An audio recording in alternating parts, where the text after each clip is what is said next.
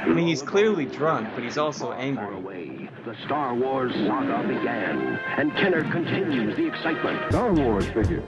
The Empire Strikes Back Return of the Jedi. Welcome to the Star Wars Collector's Archive podcast. It's the Cast.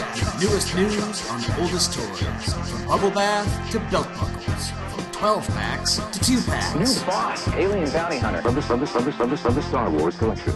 Watch out, Black Vader! We bring the world of vintage Star Wars memorabilia alive with your hosts, Skye Payne, Even Chewbacca, and Stephen B. Deadly. I've got you now, Ben Kenobi. Old Three Eyes is back as Skye and Steve discuss Ree-Yees, his deleted scene, his original design, his cigar habit, his video game skills, his photo art, sculpt, Trinoculars, and even his Dixie Cups. Gus Lopez joins the crew to talk about the John Mollo Sketchbook, the Unproduced White Witch, and the upcoming 25th anniversary of the Archive panel at Celebration. Finally, Chris Georgoulias and Fantastic Pete Fitzke hop on to discuss the recent prop store auction. All this in a discussion of the most recent scandals from Hasbro and Red Letter Media on the 96th Kivecast. Wampa Wampa. Welcome to Kivecast 96. 96, Whew. Steve, and after 96 episodes, I finally have a good microphone. Yeah, his voice sounds golden right now. This is great. Yeah, for the last couple episodes, I've just been using the microphone on my Mac. We usually use this Blue Snowball, which is this cheap mic, and turns out, Steve, if you spend $100, you get a pretty good mic. Yeah. You know what though? Hey, we started this. This is our 10th year now, and you made that thing last almost that long. That's pretty good. Yeah, it's pretty impressive. I'm a little bit weirded out though. I mean, I got one of those windscreens, so like, I feel like I should just like start saying things that start with P. But we will not be talking about all the Star Wars characters that start with P, Steve, like Princess Leia or Paploo or Pruneface. We're going to be talking about Ree-Yees. Yes. Oh, yes. Yes. And do you know what I have, Steve? I have a windscreen, and I've actually put my childhood Ree-Yees on top of that windscreen. That is awesome. Yes, I'm going to take them down now. I'm going to look at them. I've definitely remember playing with old Vienna sausage fingers. I don't have either hate or love. Hey, do you know who I loved that we hate, Steve? Who's that? Did you know we skipped a character? Well, we might have skipped 2. Okay. Let's see what your logic is, though. I'm curious. We skipped Logray. Yes, yeah, he was my I remember way back when the Chirpa episode went into the ether, we were maybe talking about trying to do a mystery Ewok episode with him and Logray. But yeah, we totally skipped Logray. I think you were so upset about Ewoks that I decided to just ease off. Yeah, just let it go. Yeah. But no, I figured we'll definitely get to Logray soon. But yeah. And this is our last episode until Celebration Chicago. Yeah, man, there's a lot going on. Yes. Whoa. Last episode until the archive party, which Steve and I call each other basically every day and talk about stuff. Yeah. It's awesome though. I mean, it's always down to the wire, but it's coming together. It'll happen. It's gonna happen one way or another. It doesn't have to be down to the wire, Steve. Yeah, I know. Trust me, I know. We have all these great collaborators, but they're not great at allowing us to like be at peace. It's like, yeah, sure, I'll do this thing for you. 1 second, just send me the email. I sent you the email last week. All right, that's cool. I'll do it next week. It's in a week and a half. That's cool. I'll do it in 2 weeks.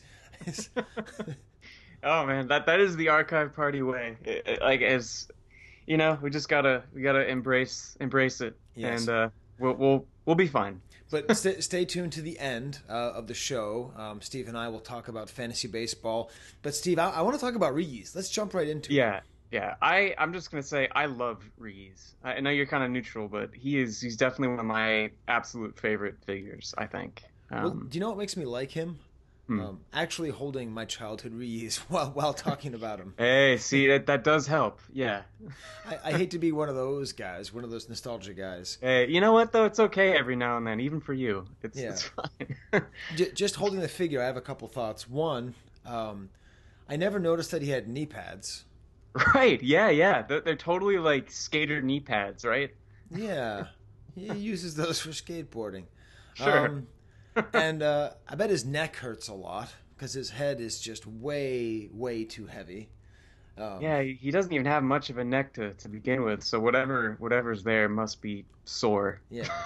So big head, chunky knee pads, Yeah. Vienna sausage fingers. Actually, kind of a lobster claw hand. I hadn't really noticed that before. Yeah, kind of like it's- a carapace. You know, the outside of his hand looks like a lobster's back. Yeah, that's a good way to describe it. That's right. Well, what is it that you love about Ree-Yees, Steve? V's? I don't know. I just think that in terms of the sculpt, which we'll talk about, I think it's one of the best designed of the vintage line. There's just so much detail in him, and he's just such a weirdo. I mean, there's some that are the Jabba guys. They're interesting, but they're not quite as out there as Ree-Yees. I feel like he's one of the weirdest Star Wars aliens of the old days. He's very unique. Wait a minute, Steve. Well, first of all, there's no Yeah. such thing as very unique. Unique means one Well, of a kind. Okay. yes, I know. Second of all, I just noticed something, Steve. He has 4 ears. 4 ears. Yeah. Have you ever noticed I guess that? you could count those as ears. Yeah, sure. Yeah, he's not just Ree-Yees, he's or ears. There you go. I've never. I mean, what did you think those were? Like horns? Yeah, I guess. I don't know. Yeah, they could be used for hearing. Sure. Yeah, Yeah. This guy just has way too much going on. he does. Yeah. Yeah, I don't know if I'd go as far as to say it's one of the best sculpts. I do like that sort of what you see is what you get. If you look at a lot of the vintage Kenner stuff, you know, the Ewoks have all their accessories, and the Right. Klaatu has their skirts, and the Bib Right. Fortuna has his cape. As somebody who loses all accessories and only has naked Ewoks, I like that Ree-Yees, all of his gear's right there. You know, his nice little pleated shirt. It's kind of cool how you can sort of tell even on the front. It looks sort of like when you're wearing a mask and it has too much neck and you have to tuck it into the front of your shirt. Yeah, that's right. Yeah. It doesn't just look like an alien. It looks like a guy in an alien costume. Right. In action figure form. That's what it is. Yeah, yeah. When he's got his weird like brass, his weapon always reminded me of just some weird brass instrument. It's not a weapon; it's some kind of musical instrument. Yeah, I don't even know what it looks like. I got Kellerman open in front of me. I'll have to go back a few pages to see the loose Yeah. figure. Yeah. Let me see what the. Oh yeah, it's a funny thing. Who cares? Yeah, and I did. You know, I've also been thinking, what is it? Who was it that made the decision about who got a cool name and who didn't? Do we know Yeah. that?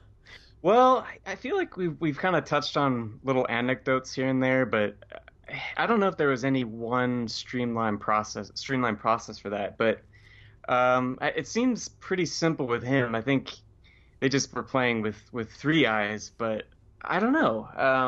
Yeah, Well, some are very. He's a hybrid, right? Because if you take Klaatu, right, then that's very much like this is a character's name. This is not just the first thing you think of. Right. And then you see Squidhead, and you just see, hey, what do we call the Squidhead guy? Squidhead good? Sounds good. Whereas this is like a hybrid between those, where it's like, no, don't call him 3 eyes. Right. Ree-Eyes? Ree-Yees? Ree-Yees. Yeah. It's kind of like a nice hybrid. What do you prefer, Steve? Do you prefer Yak Face or Barada as a naming style? Man, I don't know. It seems like, well, with Barada, that's that, you know, it's referencing something else, but I kind of like the the simpler things for most, because unless it's like a specific kind of fun reference, I don't really like the bizarre kind of modern name a lot of these characters. I like that Ree-Yees, he'll always be Ree-Yees, and it was just weird enough so that they never had to give him some weird lame new name. Right. And he doesn't have a weird name, does he? Like in the expanded universe. As far as I know, I don't think so. Yeah. Well, Steve, it's not even 10 minutes in, and we've actually talked more about our figure of the month than we usually talk in a whole 2-hour Hey, episode. you know, it's a good sign. We're I gotta on the say, right track. I'm pretty psyched because we've had a couple episodes that have been like, you know, they've been good, but we've done blog logs, and the Canadian thing wasn't a standard episode. We've definitely not had a lot of straightforward characters of the month. We are going to be talking to Gus Lopez about some fun things that he's recently purchased, and about the archive party, and about the archive. And we're talking to Chris Georgoulias and talking about Fantastic Pete. But I just like this. And is that Digby? That is Digby. There's nothing we can do. So no.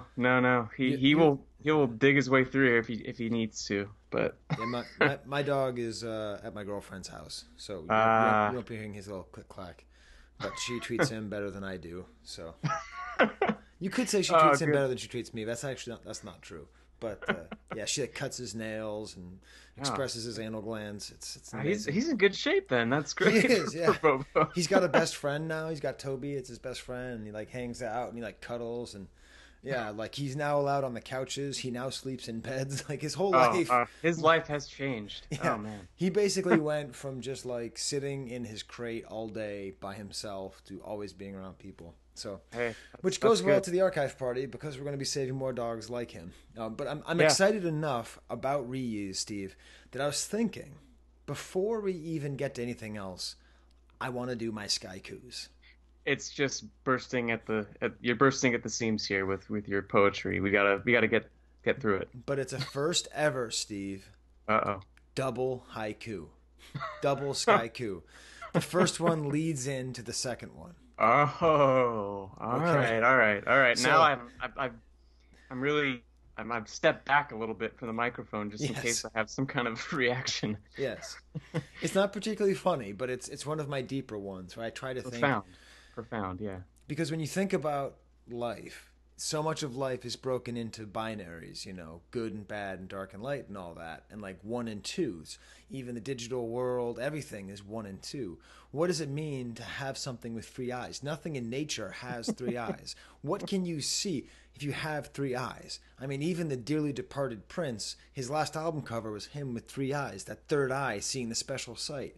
So I'm starting to think, what if we think about Ree-Yees as a mystic who's capable of seeing things that other people are not? Okay. Oh boy, that is quite a preamble. Yes. And also someone needs to do a custom of Ree-Yees on the Prince album. Okay. All right, is everyone ready? Yes.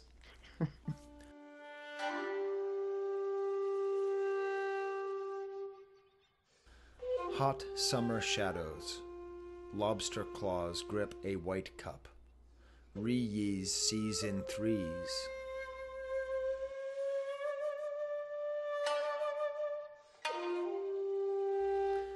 Dark light in between. Jabba, Leia, Sarlacc pit. Birth, life, coming death. Wow. That's something, man. You have to use 2 card backs to Yeah, I don't know about. I'm running low on card backs. I want to do the Ree-Yees ones. But I don't really have any Ree-Yees card backs. Maybe I can get someone to send them to me quickly. Yeah, that'd be good. I was really happy with the lobster claws grip a white cup, because the white cup if you just look at the card back for Ree-Yees, it's super atmospheric. We'll talk about that soon with the photo art.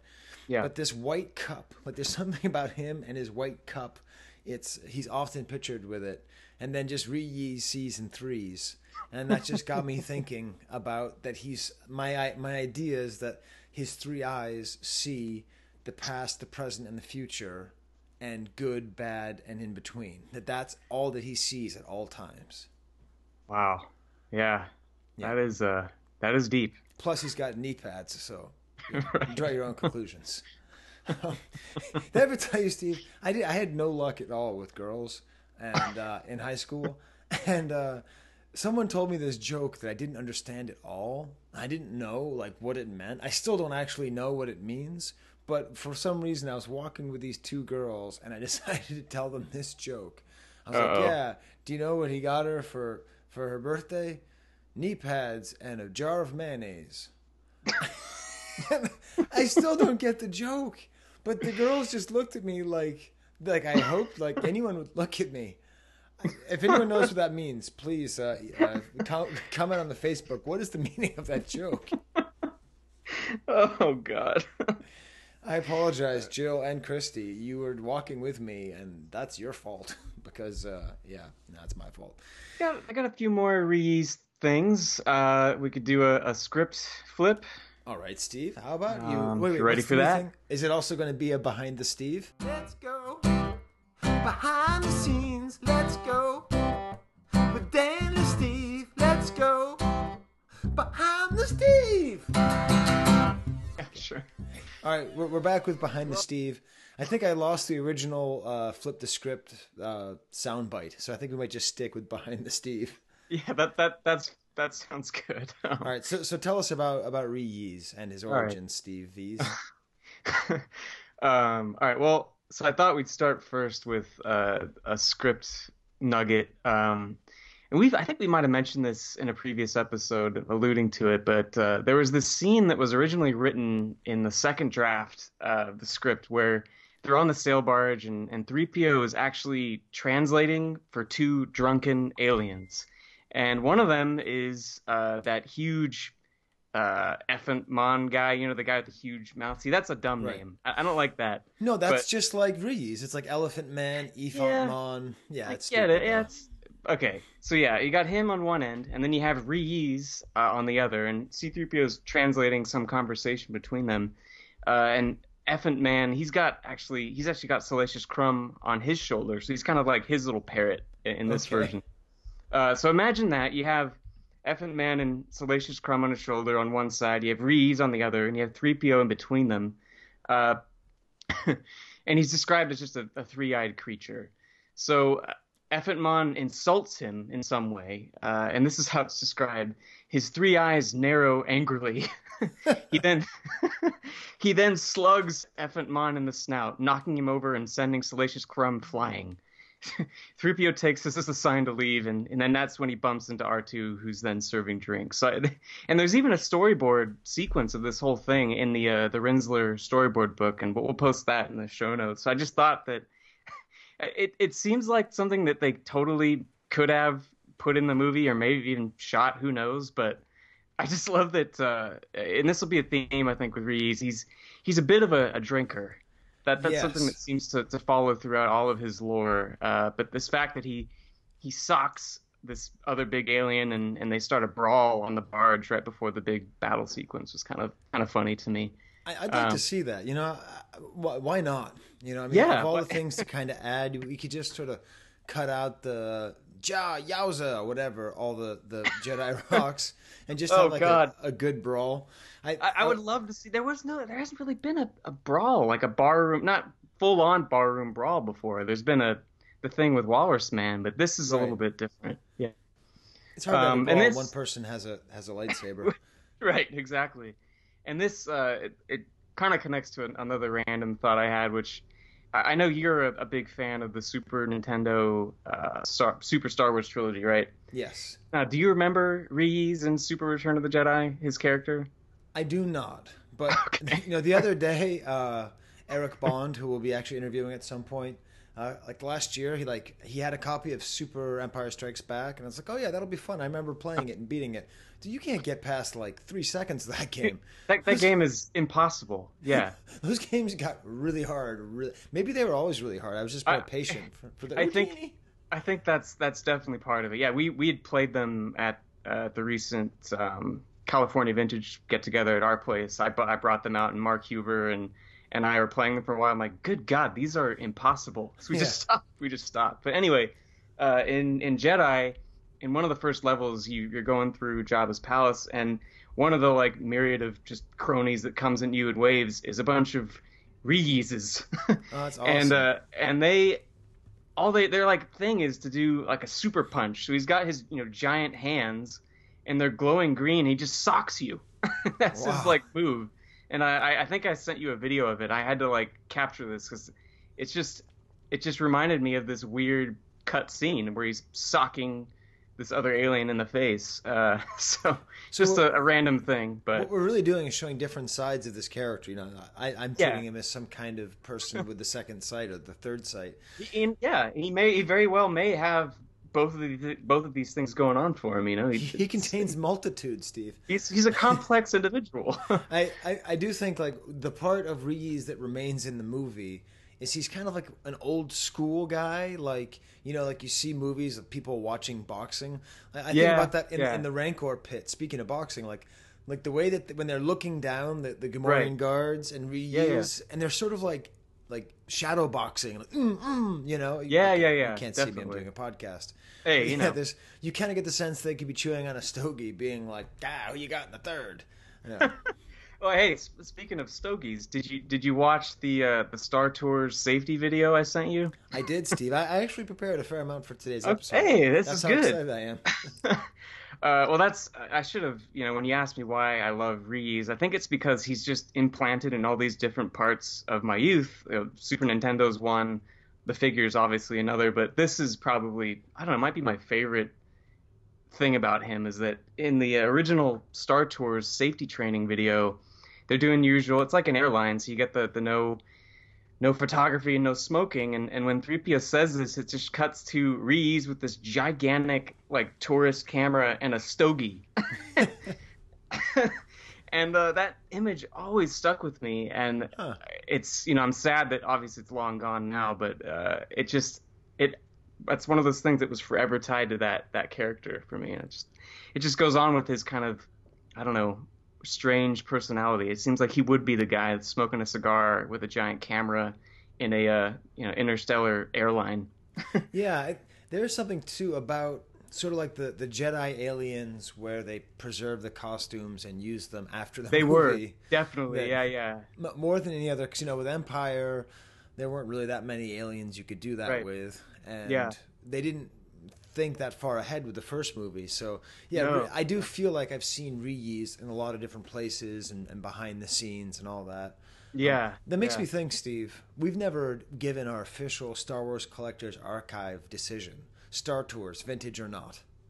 Oh, I guess we haven't, huh? Is it vintage or is it Dark Times? Which is it, Steve? I think it's on the cusp of vintage, but it's truly Dark Times, right? Because I think we define Dark Times as what, 86 and beyond? I suppose, but then that would put the Glassleet figures. That's in true. Dark Times. It's in a very, very muddy period. I don't know. Maybe. Hey, let's do a poll. Yeah, let's do a poll, but not a poll where people can add their own opinions, because I do a lot of those on the mock page, and that's just becoming a mess.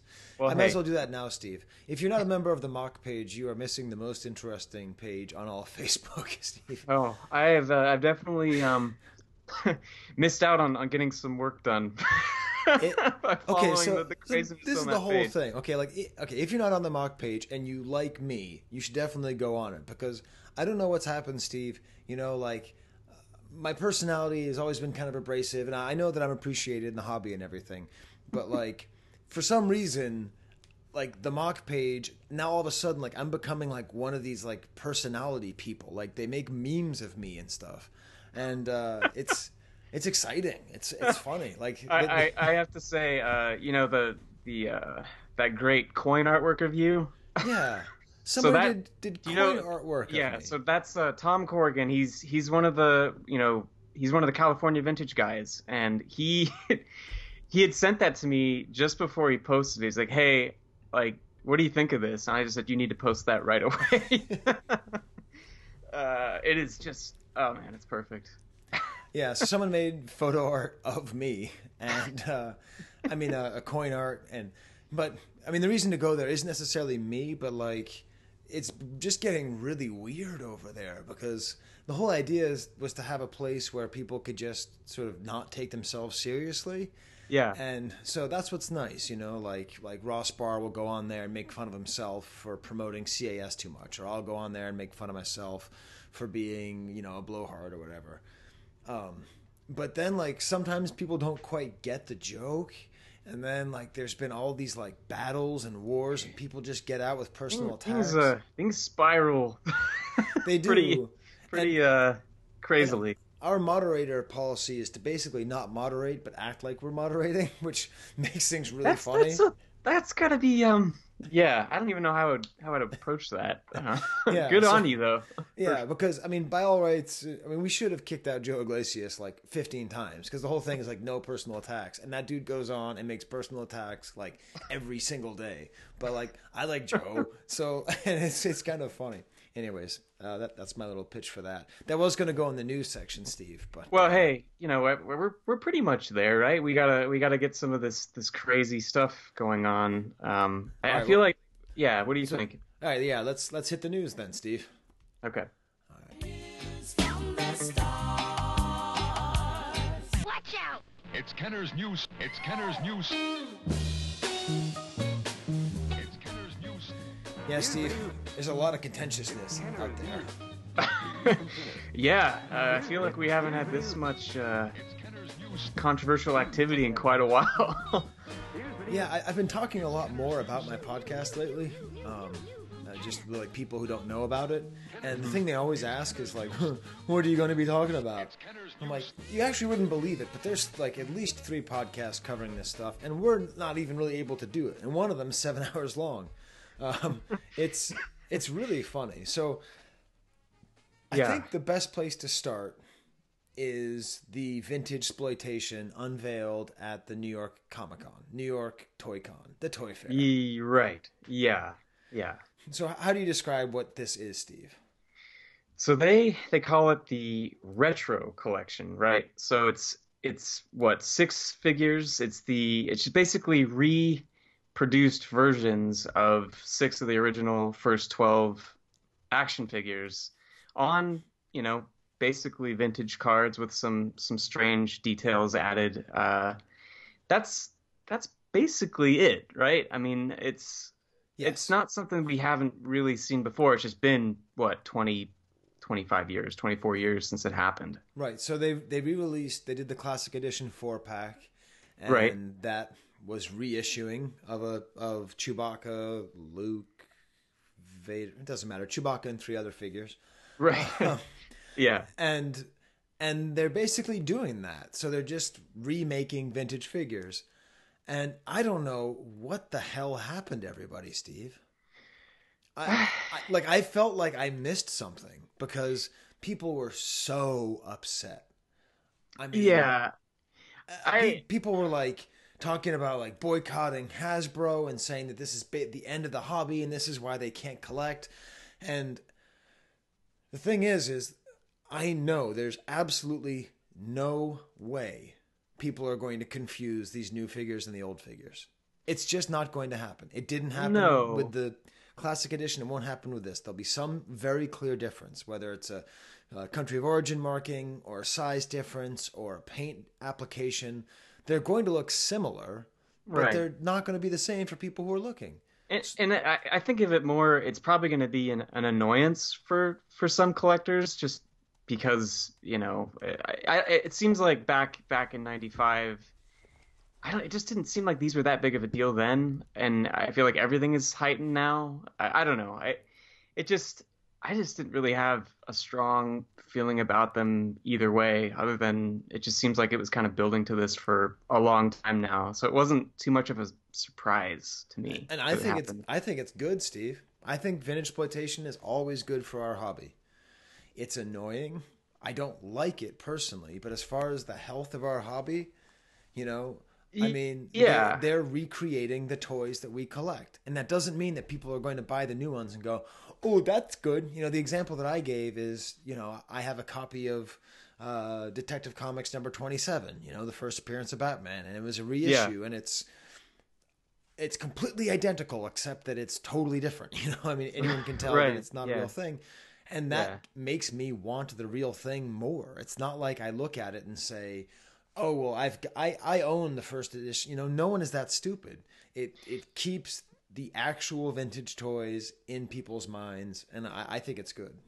Yeah, and for me, like, I've never had that much of an emotional connection for those earlier figures to begin with. So I don't know if that's part of it too. Like, trying to imagine, like, oh my God, they're doing a retro version of the Jedi line. Would I be feeling anything differently? And I don't think so, but maybe that's part of the disconnect for me. Is that, you know, I love the original figures, and they're important, but they don't have the same connection as maybe the later figures in the line do, and maybe that's part of it. I don't know, but yeah, it's just something that's been, I think, inevitable.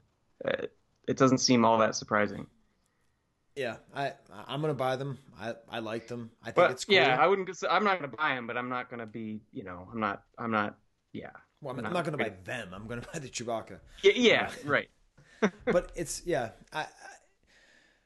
it's funny too, because also the vintage collection Jabba's sail barge finally released. Right. Yeah, And everyone's Facebook feeds, if you're a Star Wars collector, has been filled with pictures of this. Steve, what's been your reaction to seeing people's sail barges?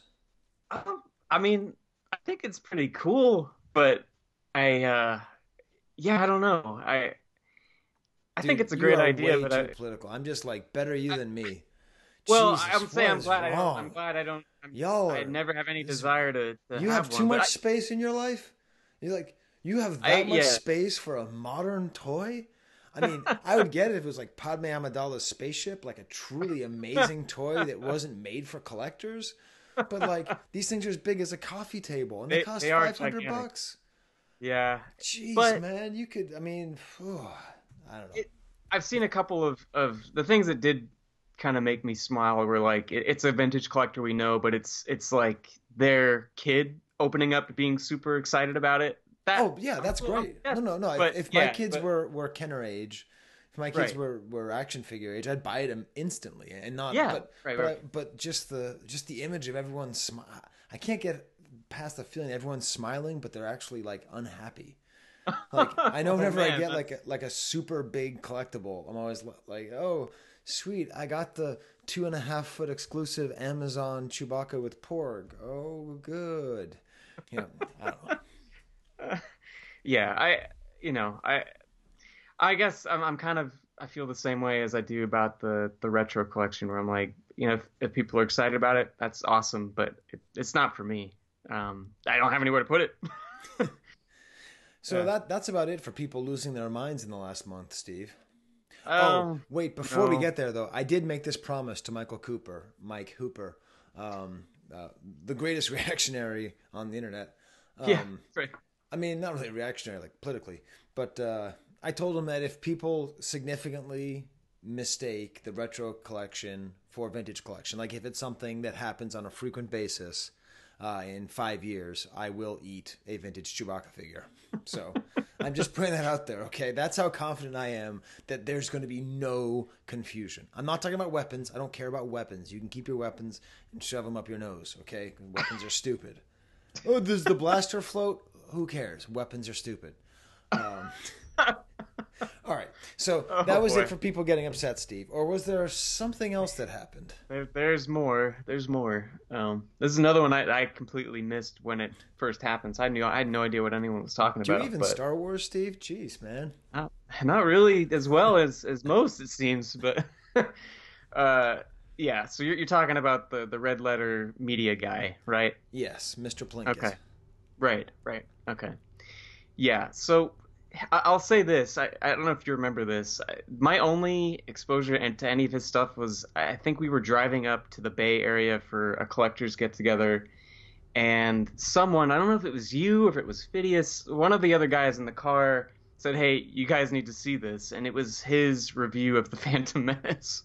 Yes. Which I do remember finding amusing at the time, but that's kind of it. Like, I'm not in tune with what that guy does generally, and so this, I don't know. I'm not really probably the best to provide commentary. All right. But I know you are. Yeah. So this guy he's sort of like the king of the internet snarky reviews, kind of like my least favorite kind of reviews.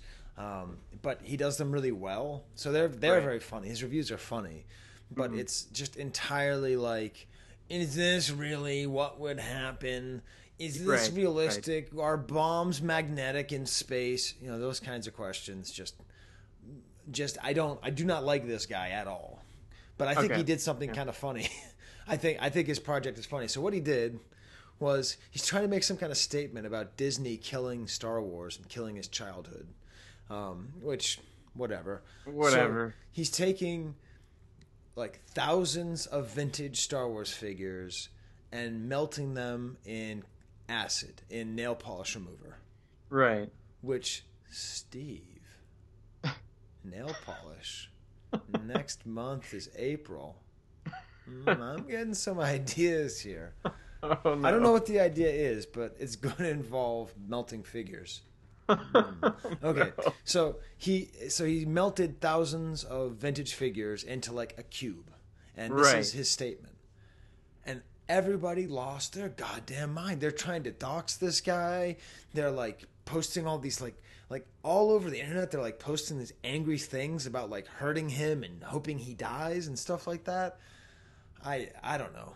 My argument is that he's doing something with these figures that's creating art out of them, and yeah, he's destroying them, but he's destroying them for a reason.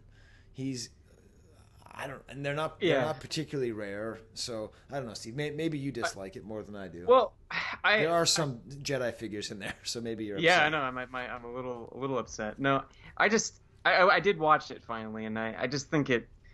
I don't know. I think it was kind of executed lamely. I think when I saw the final item, if I'd seen it maybe outside of the context of that video, I might have thought, oh, that's interesting as like a piece of art. But it was more just I didn't think the video was all that great.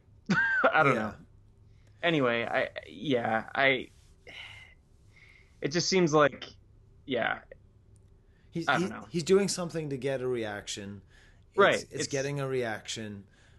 People take figures and customize them all the time, and even destroy them and do things with them. I mean, that's. Yeah, and I've seen if you go to, you've seen other types of art like that where stuff like Star Wars toys or whatever other kind of toys were obviously destroyed to make it, and I don't know. It's never bothered me that much. I think maybe what bothers people more is just the attitude of it, but I don't know. That's just what I think. Yeah, it feels like people.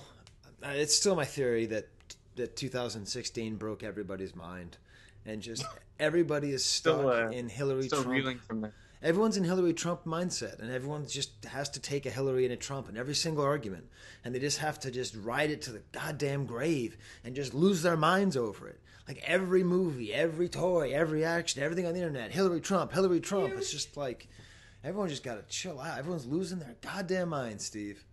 Everyone but you and me, I'm telling you. Trying. We're hanging in there. We're hanging in there. Like when people analyze, like in particular, the reaction to Last Jedi, the only way to understand the reaction to Last Jedi is a continuation of the 2016 election. That's the only way to understand it. That's the only way that any of it makes any sense. And I'm not saying one side is right or one side is wrong. I'm a part of this problem, I got whipped up in it too. We've just lost our capacity for reasoning, and we've become so tribalized in such arbitrary lines on everything. Yeah. Do you know what we need, Steve? We need a third eye to be able to see the truth beyond good and evil, Steve. We need the Ree-Yees, man. He's gonna bring us all together. That's the end goal here. Yes. All right, Steve. So let's get to the very special Market Watch with Chris Georgoulias and Fratastic Pete to talk exclusively about the prop store auction. I have the auction manual here. I think that there's a lot to say. I think there was a lot of scandals that weren't mentioned that I think I want to bring up. Uh-oh. Is anyone going to mention the fact that they're selling known fakes in here? No? We're just going to let that one slide by. Well, not here on the Kivecast, Steve. I'm going to talk to Chris Georgoulias about that decision-making process. I'm not going to blow up his spot online before the auction, but the auction's over. So, time to blow up the spot. And, of course, also just celebrate it because it's another great moment in the history of Star Wars collecting. Shall we call him up, Steve? Yeah, let's get him on the line here.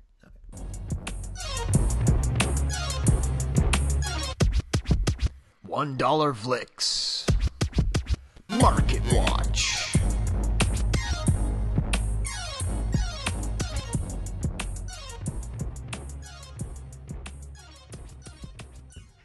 All All right, well, after some, we just left like a 15-minute voicemail on Chris's home phone, but we are joined here by Chris Georgoulias. How's it going, Chris?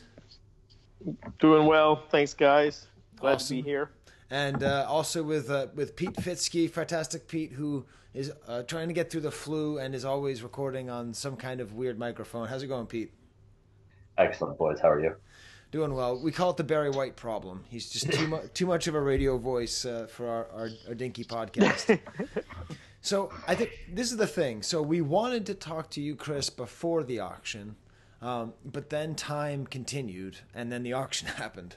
So we didn't do that then. So we figured we'd talk about it afterward. So what was your role exactly with the prop store toy auction? I was brought in as a consultant. They approached myself and Darren Simpson.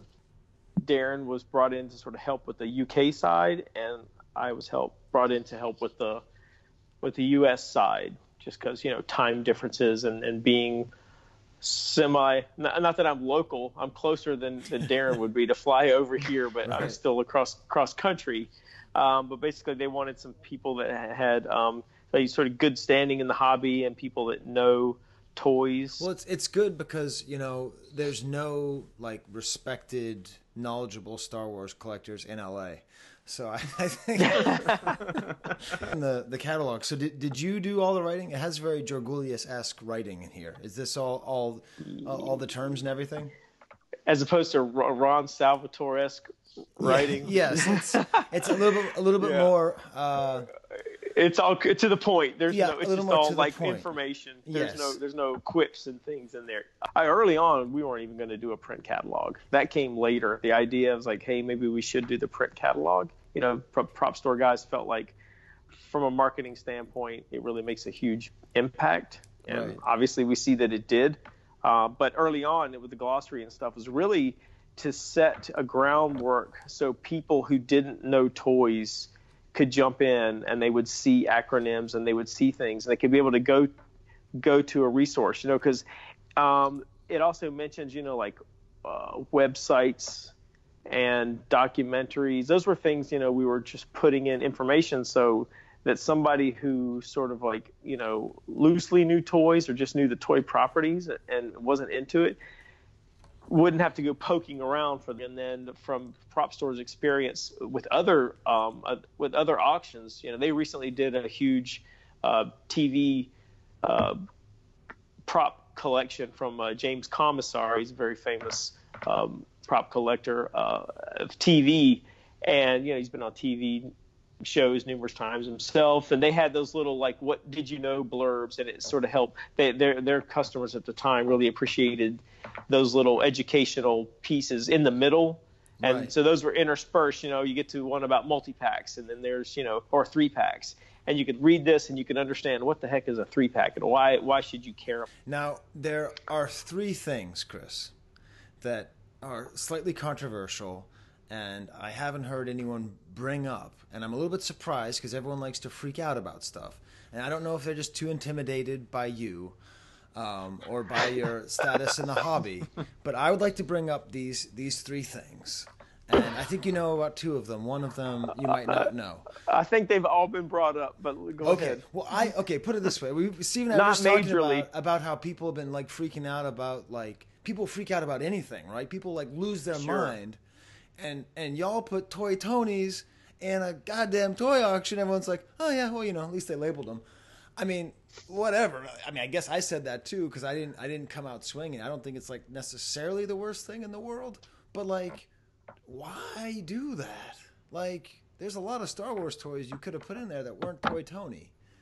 So like, there are. Well, we only had. I think there was only 4 Toy Tonys in there. Yeah, but that's like we got them in from a consignor. Right? Sure, but the thing is, you can't deny that they're still collected. If you go to Europe, there's tons of guys that have Toy Tony figures, and even after the scandal erupted, for those people who don't know, they're basically original Palitoy card backs and bubbles and real vintage figures, but not necessarily combinations that were actually sent out, and a dealer named Toy Tony had bought these things in the early 90s or late 80s, the packaging, and then he was putting them together himself. And that came to light in, I think, 2013. Yes. And anyway, and then that was exposed, and it's like, oh gosh, and people started looking through, and so there's lists out there, what's a Toy Tony figure and what isn't. And as I wrote in the description, it's like, okay, it's a real card back, it's a real bubble, it's a real figure. It wasn't sealed at Palatoy. All the components are real. And the fact is, most collectors are still getting those because that's really the only way you can get a lot of those German and Palatoy packaged figures.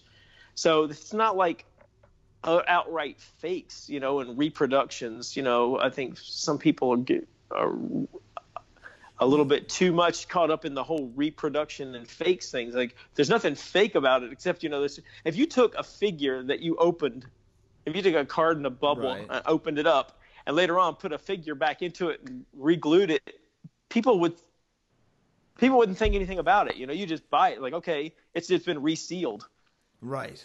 So it's the same thing, essentially the same thing. Yeah, and sort of, but I mean, at the same time, like, because these items were so, defrauded so many people, that it's not. I'm not arguing that they don't have their own intrinsic value, and that like a Blue Harvest, like any other kind of fake, it has its own kind of value. But like, I mean, and it doesn't seem that Prop Store paid the price for this. It doesn't seem that backlash was great, and so I don't know why that is. I thought that would be greater, but like, why come out the gate and be like, here's these things which are mostly. I mean, hey, they're kind of real. Like why do that? Sure. Was there like a consignor who forced you to, or like? No, but we had them, and we thought, well, why not? And we get people. It's a real thing. I mean, it's in the hobby. They exist. People. You say they're defrauded. Okay, so certainly,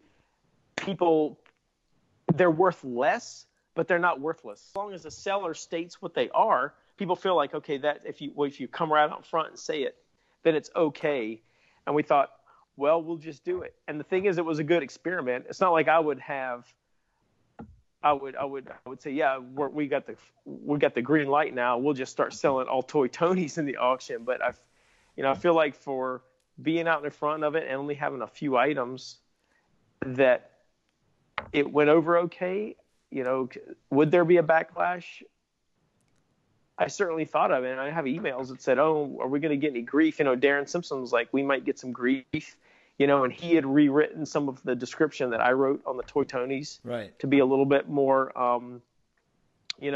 maybe specific or worded exactly how collectors believe they, how they refer to them as. But at the end of the day, it's like one of those, it's a judgment call. It's like, is it really a fake? Is it kind of fake? Is it, I agree. It's not like a legit factory carded figure, but all the parts are legit. And if you get one that's the right combination of figure with the bubble, is it that different than a resealed figure? So, like I said, it's not like I'm testing the waters to see what kind of things you can pull over on people, but I don't because they're a real thing. Yeah, I just feel like because they're a real thing in the hobby, they're accepted, that it was okay to dip our toe in at least with four pieces. Yeah, and I think it was clearly enough labeled. I don't think there would be any claims of malfeasance or whatever. It was just sort of more. It seemed kind of an odd move. Okay, then the other one, which is also pretty obvious, is including U grades. Now, I personally don't care about U grades, so I'm not going to get up in arms. But a lot of people really do care about U grades, and there's like a ton of U grades in here, and you label them clearly, and you say it's not going to happen anymore. But again, it's like it does feel like it's sort of like continuing the U grade hobby and kind of raising it up a bit. I don't know. What do you think of that, Chris? Well, I think the thing with the U graded pieces, the basic thing on that is like we just had one consignor that had a ton of loose U graded figures. Right. I was like, well, I said, Darren and I felt like we could catch some heat because of the whole U grading thing. But the thing is now the companies aren't grading them anymore. Right. And certainly as you're trading them, people who want them now, they probably would go for, and I didn't follow these as we were doing them, and I didn't look after the fact. So I don't know if they Pete, closed any how did they higher sell? than normal. They did okay. I mean, when you do U grades of the caliber that they did, the 90s and the 90, I don't know if there were any 95s, but it's all 85s to 90s. Those are always going to do well in an open auction. So I thought that they were par for the course for the most part. Is there like an example of one that you can think of that went high? I can check real quick. There were a couple that I was cruising through, and I was like, oh, wow, that got a couple hundred, that got 3, 4. But let me find one real quick. Okay, like my curiosity is a U90 Imperial Dignitary. Just out of curiosity. Oh, no, wait a minute. Wait. A U85 Ree-Yees, because Ree-Yees is the figure of the month. And, of course, the U85 B-Wing pilot for Steve. So if you can find those three. But those are nobody's going to pay a premium on those anyway. We know that. The thing is, and they may, as more loose graded figures around, they may have less interest in general. But I feel like there's no way to sell a U graded figure unless you break it out of the case. You have to send it to AFA, break it out of the case, and they just say relabel it as non-U grade. Yeah. And to me, that seems counterproductive. I think the biggest thing with that is the grading companies have decided they're not going to do that anymore. And, there is a supply of these out there. And unless people are willing to take on the expense to go and have them regraded, because nobody's going to just break them out of the case and have loose figures. That's not going to happen, right? The majority wouldn't, but U-graded started because there was a demand that wasn't being met, and people were already doing that behavior leading up to it, and that's why U-grading was ultimately created. So it didn't start with U-grading, and to be honest, it's not going to end with U-grading either. Right, but it's a general deterrent. I saw a couple of comments. Of course, Facebook comments in general are down quite a bit, even in this past year, as compared to previous. Yeah, and I think so too. And guys, I don't think it's as topical as it was a year or even 2 years ago. I mean, once the company stopped last year, I really haven't seen a lot of backlash. I haven't seen a lot of people jumping on other people for doing that. I know it's still not allowed on certain boards and stuff like that, but it's generally acceptable in the public, just maybe not within our grouping around the archive and the timeline groups and the Imperial Commissary and all the other groups you're part of. Yeah. Well, the last things, Chris, I don't think you're able to predict, but this is the most scandalous thing in the entire catalog. Okay, what's that? This is a direct quote. Chris can be seen in the Plastic Galaxy documentary film, is a frequent guest on some Star Wars collecting podcasts, and has contributed content to various books and magazine articles. What the hell is that, some? We've been having you on our show for 10 goddamn years, and we don't. Plastic Galaxy gets a mention. I love Brian Stillman, but he's just man. We don't get named in your catalog. I know you're also on the Vintage Rebellion, those carpetbagging, tea-loving folks over there. God damn it! You can take all the U grades of Toy Tonys, but geez, some podcast, Steve. Do you like that, Steve? We're now some podcasts, Steve. Do you know what this podcast? We're going to change the name to the Star Wars Collector. You know what? To some podcasts. That's what we're called now.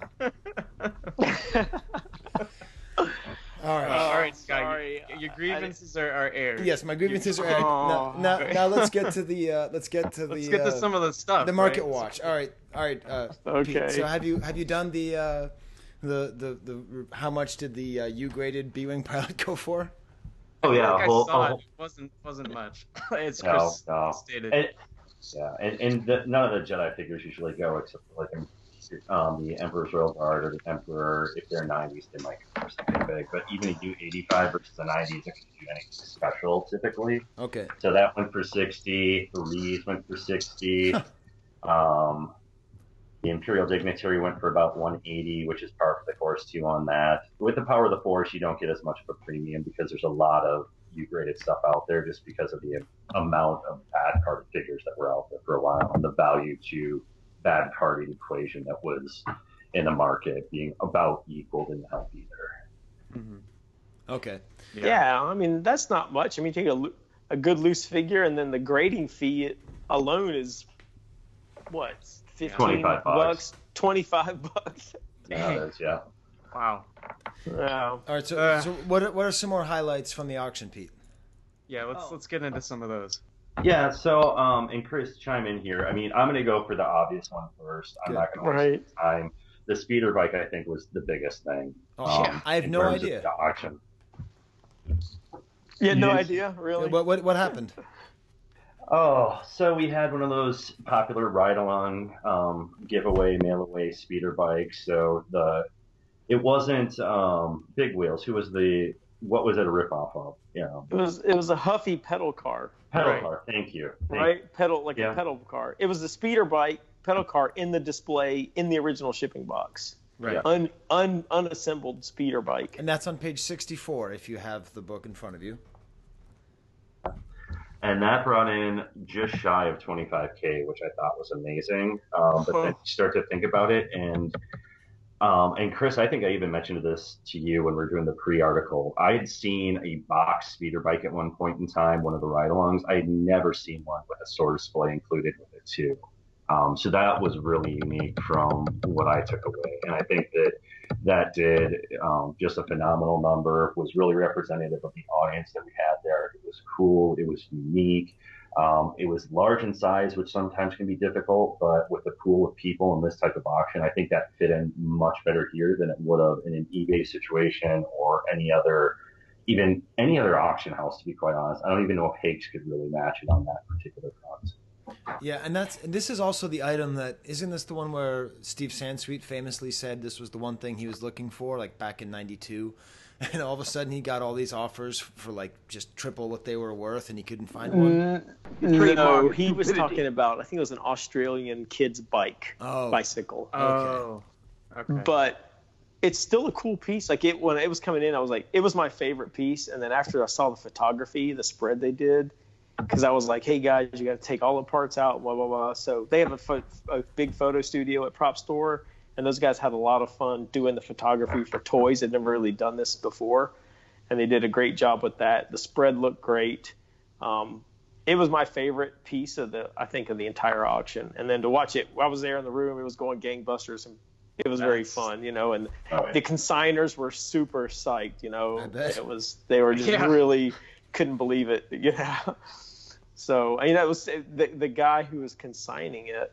I actually found him on Facebook. He posted about it. I said, hey, we got this auction coming up. And he was like, oh, okay, great. He drove it down to Prop Store because they didn't want to bother trying to ship it themselves. I said, well, here you go. You can drive it there and drop it off. So him and his friend were psyched to do that. He almost put it together and gave it to his nephew until his friend's like, hey, I think this is worth something. So his friend got on Facebook and was like, he knew Star Wars.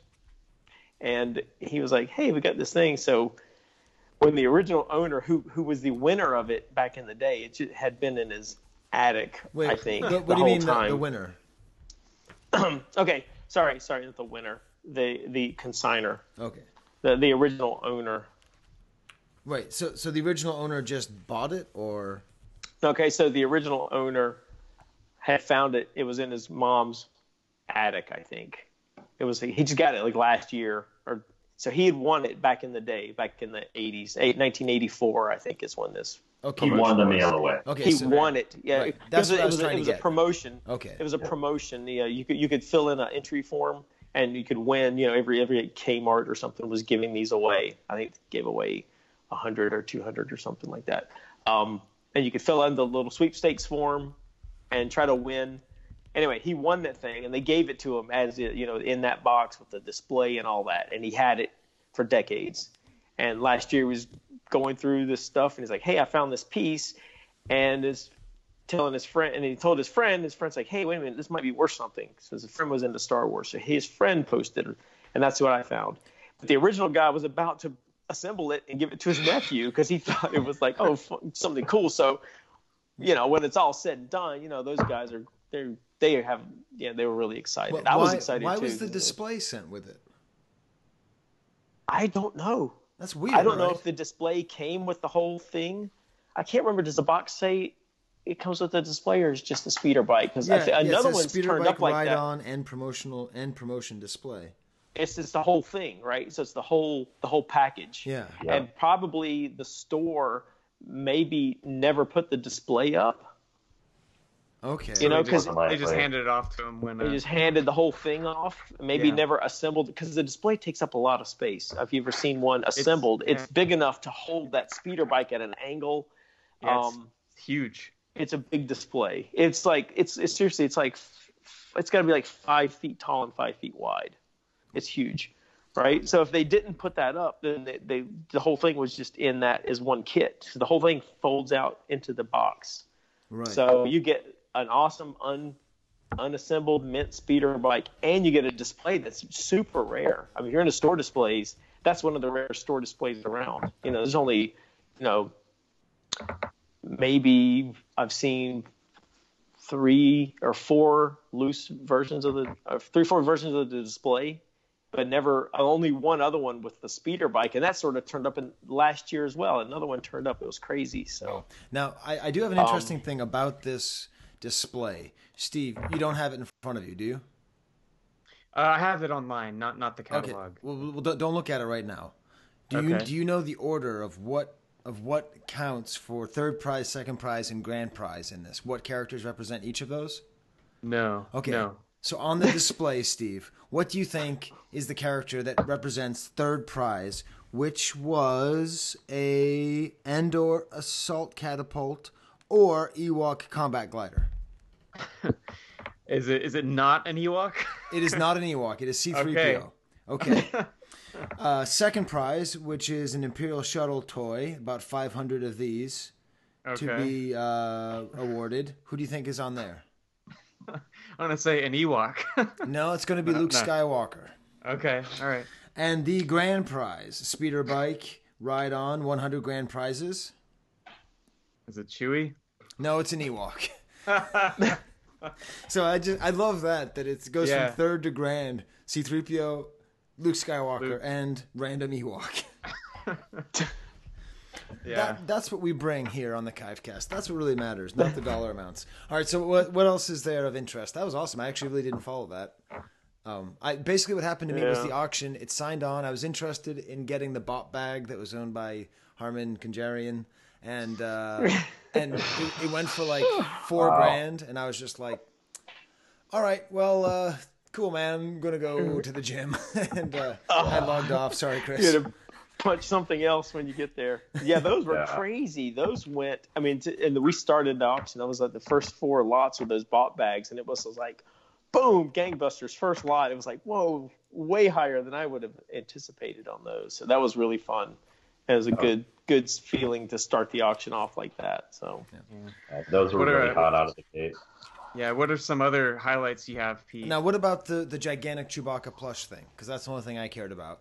I figured you're gonna bring that one up. Yeah. The Canadian version, the store display. Yes. Yeah, that did really well. $92.25. And what do those usually go for?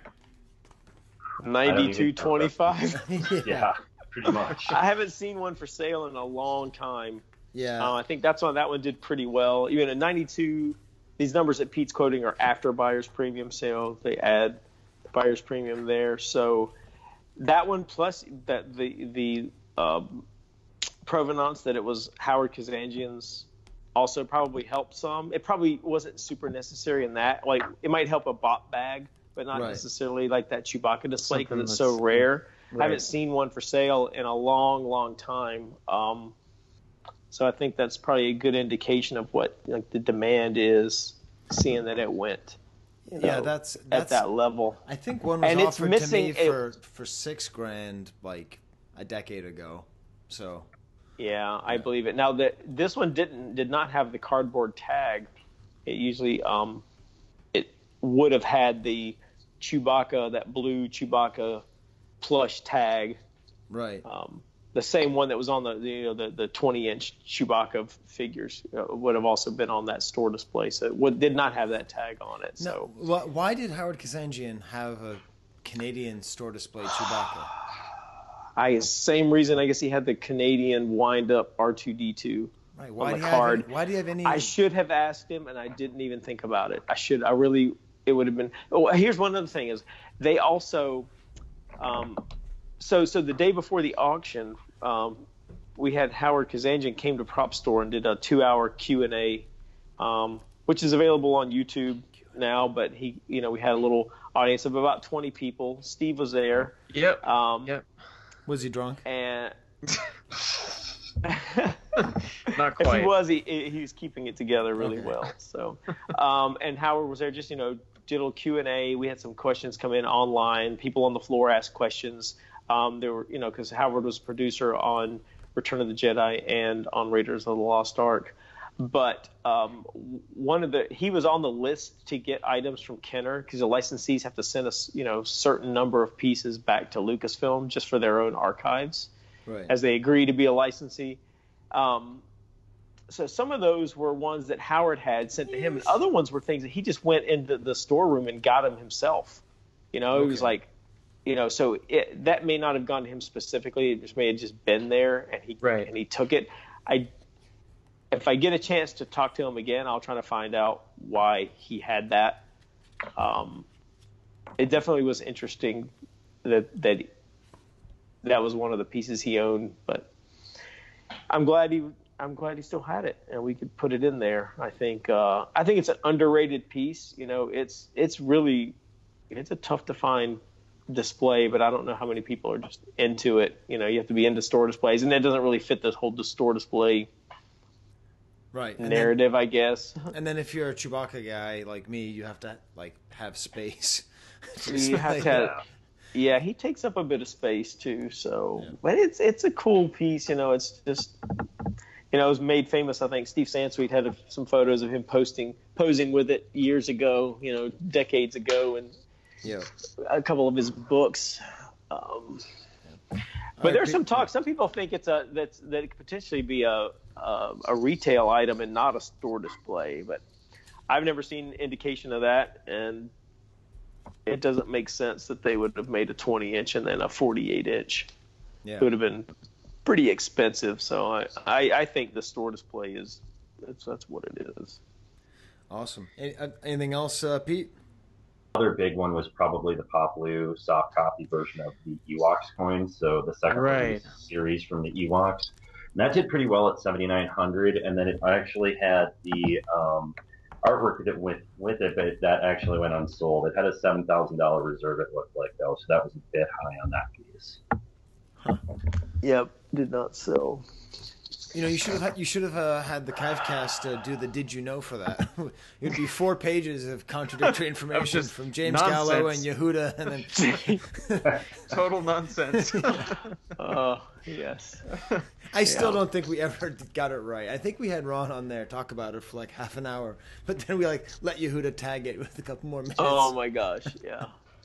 Awesome. Well, Pete, then we're going to look forward and we'll hype up your write up in the blog.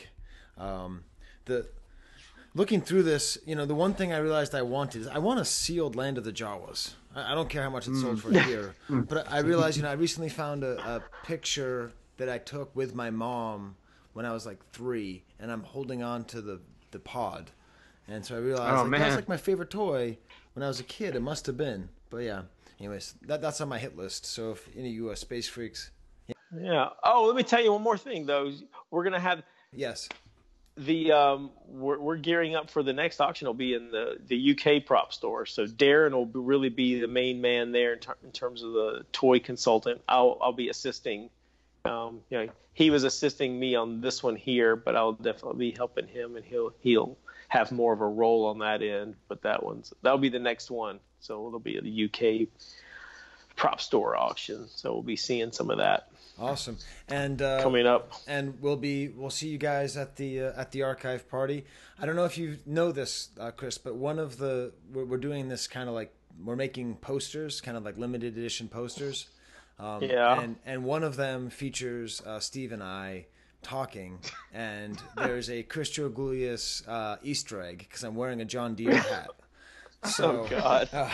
That's Where the hell just did you get John Deere? a friend of mine, That's Ted, funny. who he's like an actor. He's a commercial actor in L.A. and I think he worked on a John Deere commercial. And it was sunny, and I got skin cancer, and my face burns off when I go into the sun. So we were at Universal Studios, and he's like, "Here, wear this hat," and I'm like, "Oh, this is going to be the best like Easter egg for Kivecast. I mean, not Kivecast, for some collectible podcast fans." Right. So, yeah. Oh man, that's good. Cool. Well then, thank you guys. We're getting back to this our Ree-Yeesing. That was a long way to say that a U85 Ree-Yees cost $60, Steve. Yeah. We're just gonna edit the rest of it out and just have that. Market Watch.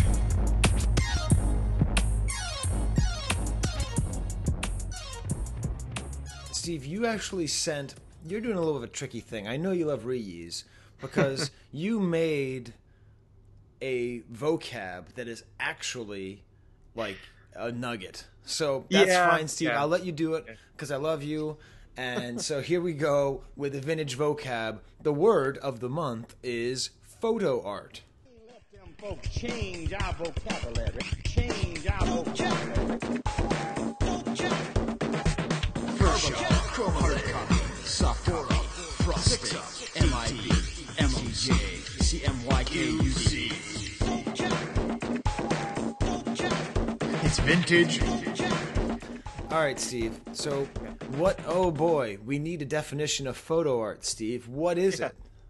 Hey, I figured we haven't talked about it in a couple of years, right? That's so true. It's always good. It's always good to refresh. It is my favorite part of the hobby. Yeah, I mean, I figured I had a couple of different angles to let this slide, so I'm glad that it did. So I guess if you want to describe photo art simply, it's basically a photographic print that's manipulated to make it, enhanced for printed packaging. So we're talking about the original photo art for Ree-Yees, obviously, and we've kind of alluded to some of its details, but I thought this would be a good time to really go for it here. Yes. Well, I've been dating my girlfriend for about 10 months before I let her see the Chewseum. She had actually been to Paul Chew's house, and she'd seen Ron's stuff, but I got nervous because the first time I told her I had a Chewbacca collection, she laughed at me and called me Eric Foreman. Which it turns out is a good thing because you want to be with girls who are attracted to Eric Foreman, not Ashton Kutcher or Wilder Wilderama. Yeah, maybe Mila Kunis. So it was like she really wanted to see it, but it wasn't in good enough condition. So I spent half an hour getting it together, and definitely my second photo art of Chewbacca was the thing that she seemed to really like the most. She really. She kept on saying things like, "You need to bring all of your Chewbacca stuff out of this room and into the main, more in the house." Oh boy! Man! I've definitely, one second. I just peed my pants, so I just gotta change them. I don't want to get on the floor. So yeah, photo art is. It's your bread and butter. It's beginning of 2D production. If you don't have Matthias's book, too late. It's sold out. We told you it would, suckers. Ha ha ha. It's a great book. Buy it on the secondary market while it's still twice what it cost, because it will eventually be 5 times what it costs. And so what's really magical about photo art is that Kenner was given this image by Lucasfilm, and they just had to figure out the logistics of making a card back. Yeah. And they didn't have computers, and so they just kind of had to figure what would work. And in the Empire time, they were like, hey, this is a card back of C-3PO, but it's mostly Chewbacca. Yeah, go with it. No worries. Hey, this is a card back of R2-D2, but it's mostly C-3PO. Mostly C-3PO, yeah. Just go with it. And then they get to Return of the Jedi, and they are just brutal. They're like, we cannot have any ambiguity here. So if you look at the Ree-Yees card back, there's no trace of C-3PO in the production version. None whatsoever. Yeah. You look at the photo art, and you can see why. C-3PO has been decapitated by an airbrush. I almost feel like we should do a vocab on the word airbrush. I mean, that was. But that's kind of I was kind of angling for that too, because you realize how much some specific pieces of photo art have done to them, and this is one of those where it is kind of crazy how much it's been manipulated. So yeah, you have 3PO's head completely removed, and then part of his arm is also yes. airbrushed out. And this is all covered up in the carded figure by the little the holder, the little green rectangle that covers up the figure. Yeah. Yeah, it's and then you've got, in the background too, all the your favorite Venetian blinds. They're really manipulated there, and it stands out obviously way more when you see the original piece compared to the card back, because there's so much they had to do just to make it work. But yeah, it's and he's got his cup, which will come back again. He's always got his drink in hand, I don't know. It almost feels like his hand is even bigger. Yes. It's like they enlarged his hand almost. It may not be, but it just has that look to it. He looks like Clawful from He-Man. Right. Yeah. Yeah. I don't know why. You can hear it on the podcast. I'm leaning back and putting my hand behind my head like I just said something really smart. He looks like Clawful from He-Man. Yeah, this really is great photo art. You have like Salacious Crumb. You have what looks like a Weequay, basically just airbrushed into being a ghost. He's kind of a ghost, yeah, yeah. And it's amazing because if you look at the actual photo art, it's very simple. It's not busy at all. There's just the Ree-Yees and the Venetian blinds. Oh my God! I just realized something, Skye. This is crazy. What, Steve? This picture is the cut scene. He's about to punch Elephant Man. Look to the left. Oh my God! That's it. You're right. Elephant Man is right on the left, and Salacious Crumb is on his shoulder, and C-3PO is in between them. If you do a matchup of the storyboard, it matches up perfectly. That's crazy. This is Ree-Yees squinting his eyes, like you said. What, do you have the exact text in front of you? Oh, yeah. Hold on 1 second. Because we're about to narrate the exact moment of this card back art. Okay, so his 3 eyes narrow angrily. Yes.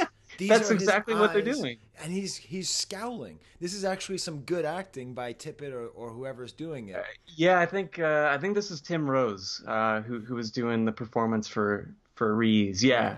And just you can actually now look at it and tell that he's actually kind of cocking his arm back, and like there's now anger where I saw kind of a blank vacant face. We now see anger.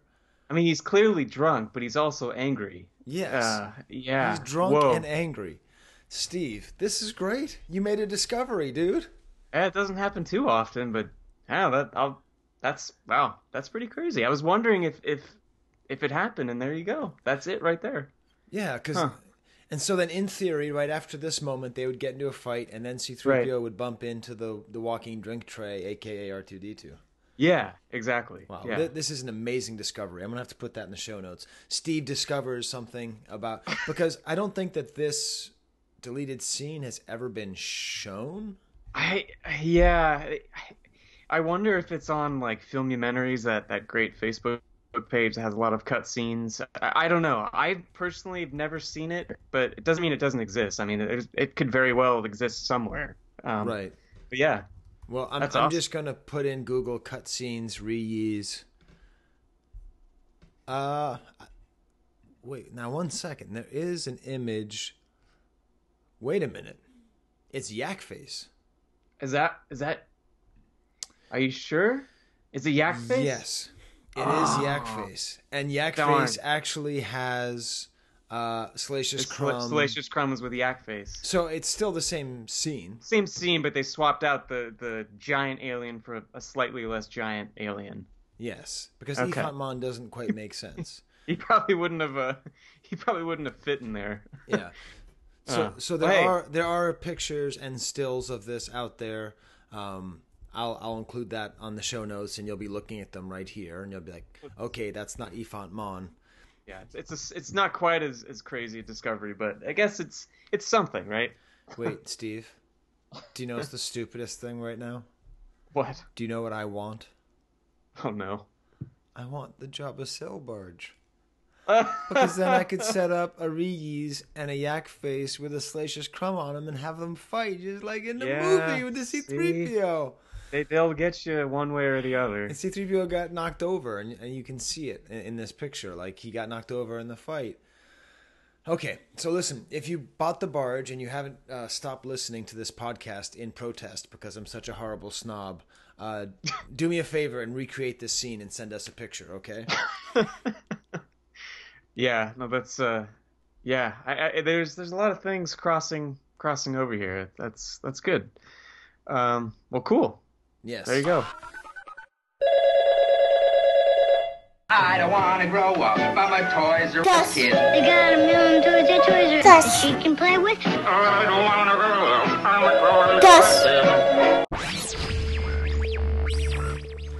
And Steve, every once in a while we are joined by the supreme leader of the Star Wars Collectors Archive, Gus Lopez, and he is in the news for some things he recently picked up and for some things that'll be happening in Celebration. And we just like to have him on whenever we can. And he's actually already on. How's it going, Gus? Good. How are you guys doing? We're doing great. I feel like the last time we were talking, you were in South America, and we just lost you all of a sudden. Yes. So we're picking up where we left off. I know. Now I'm in Seattle, so. Okay. Yeah, we were talking something about chocolate wrappers, but we don't care about chocolate wrappers anymore. You know what we care about? The most important thing in the world is what is Gus Lopez's feelings on Ree-Yees? On Ree-Yees, the character or the action figure? Both. Both. Okay. Well, I don't know. When I saw Return of the Jedi, I was always stunned by the Jabba's palace characters, like his all his henchmen and so on. So I actually thought they were pretty cool aliens. So I liked Ree-Yees. He's one of the better ones. And so I've always been a fan. I thought the action figure is also great, a great likeness of the character. So yeah, he's one of the. I think I put him in sort of the top half of the Jabba character. So I'm kind of a big fan. Okay. Now, do you have anything particularly cool with the figure in Boba Cabana? Not really. I mean, it's funny because almost every character I got something. Right. Not much on Ree-Yees, I have to say. I'd have to think hard, but I don't think I have anything. I don't think I've ever had anything on Ree-Yees that's that interesting. Now, I thought that you had the Trinoculars, but is that actually Ron who has those? Is that who? Sorry, who did you say? Is it Ron that has the Trinoculars? Oh, Ron may have them. Yeah, they turned up. I think Ron does have them. There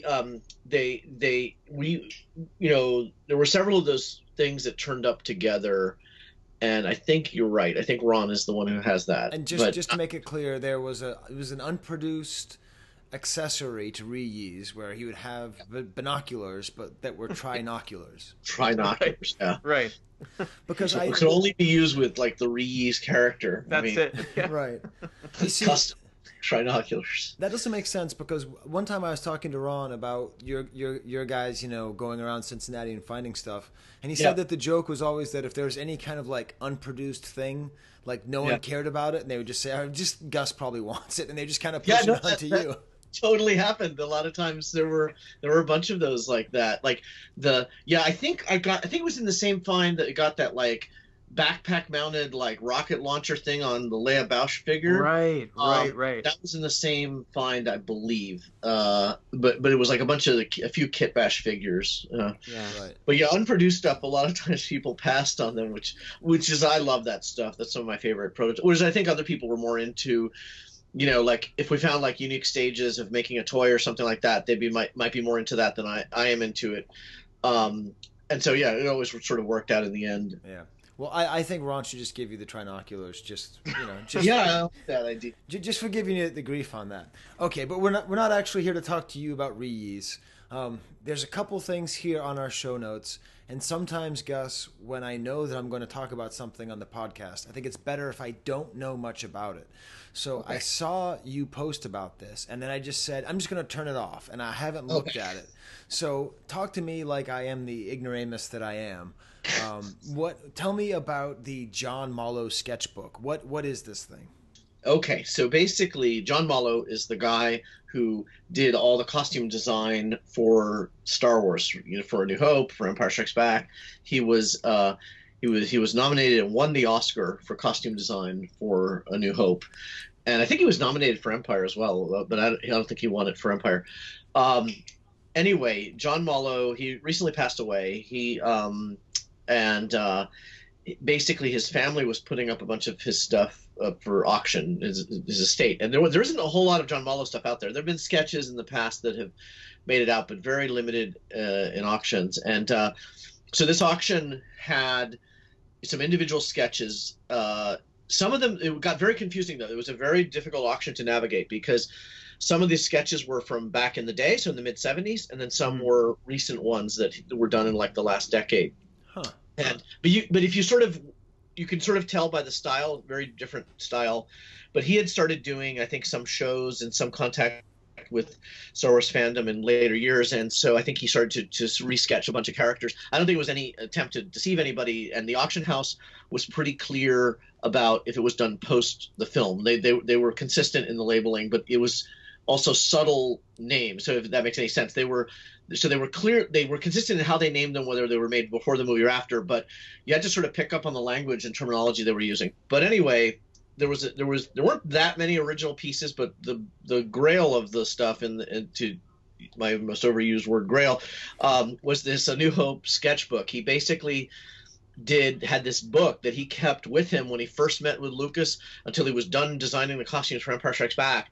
And this book had sketches of everything, like Grand Moff Tarkin, Princess Leia, Ben Kenobi, Darth Vader, Stormtroopers, TIE pilots, Luke, Han, all the Cantina aliens. I mean, you just go Jawas, like name a character, he sketched it in this book.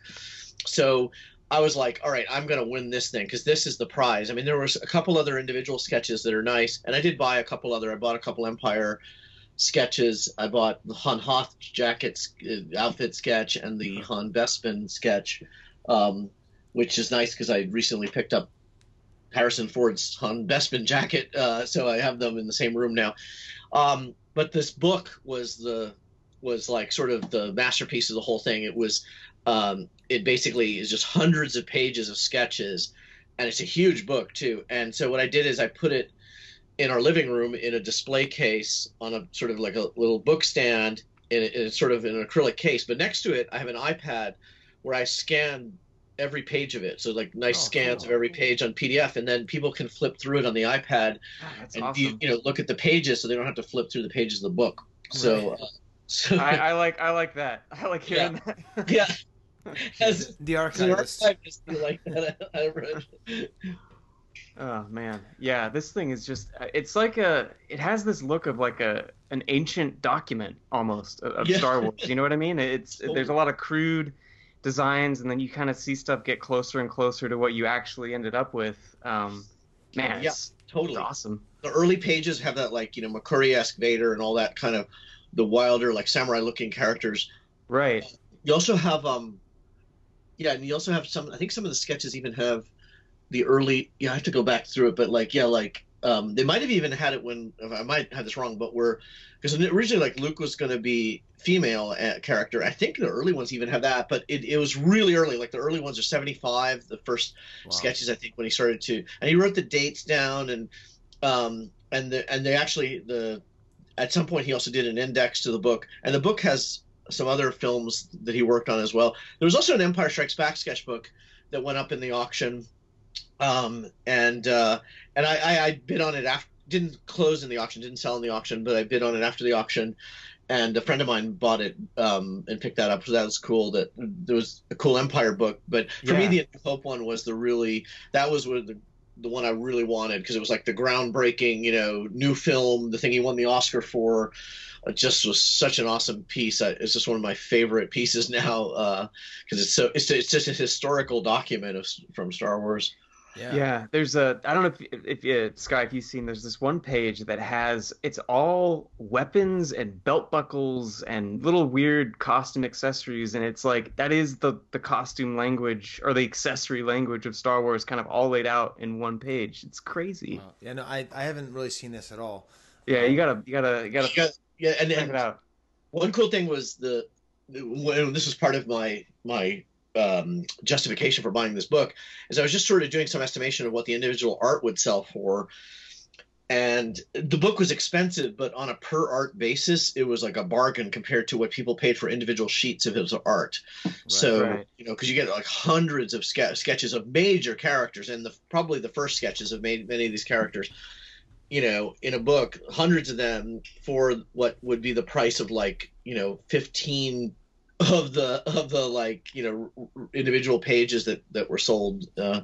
So I'm super pleased with the purchase. And because it ended up with you, they're not going to be cut up. So yeah, that's right. I assume because this isn't we don't talk to you about prop stuff very often. I don't really know why we're not. This has nothing to do with toys, but I realize this is whole Steve's preservation thing. So I'm just kind of letting this go, Steve. I hope you're enjoying this whole preservation and behind the scenes, Rinsler-esque adventure here. Can we talk about the White Witch now? What does that mean? Yeah. That's a toy thing. That's a very toy thing. Yeah. So tell me about why is the words White Witch on the show notes, Gus? Because White Witch is a vehicle from the Droids animated series, and basically flown by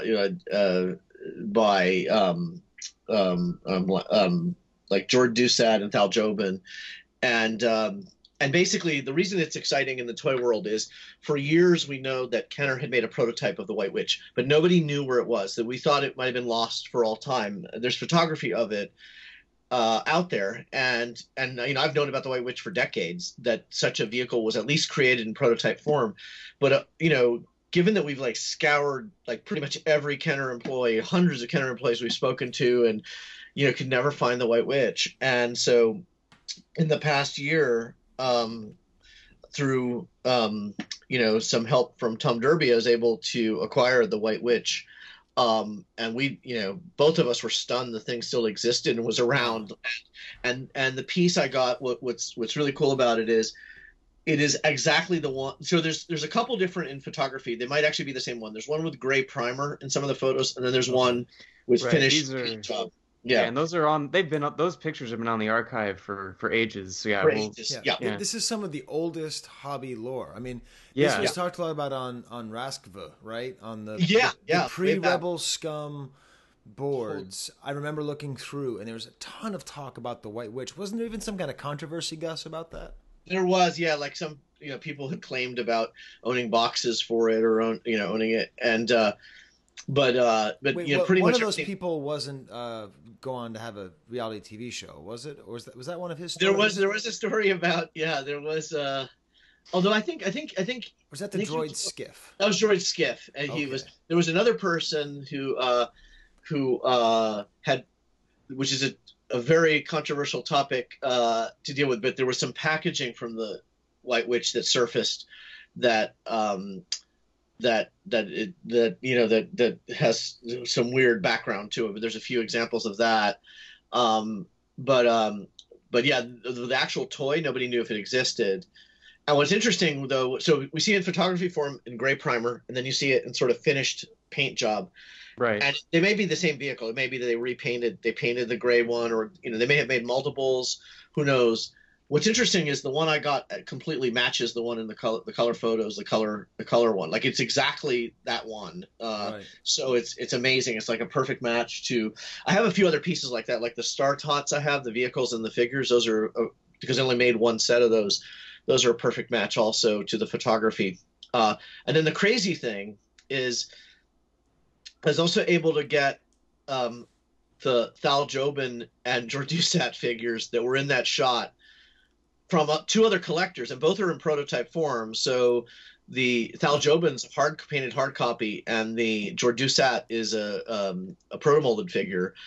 And so you know how it is these days trying to get collectors to give up pieces. But I was just determined to oh my god, I gotta reunite the dream team. And so they got some help from some friends to do some trades that allowed me to get those two figures. The R2 hasn't surfaced. There's also an R2 in some of the shots. Right. That, but it's amazing to have actually the figures. And it isn't just I'm not a big fan of there are a lot of collectors that collect the regular action figures that were in the photography. To me, that's kind of lame and boring as hell. But right. These are actually prototypes that were used in the photography, so they're somewhat interesting to me. Wow. Okay, so you don't have the R2, so I don't know, Steve. Maybe we'll cut this out. It's not that interesting. Now I'm just because I'm in a little bit of a provocative mood.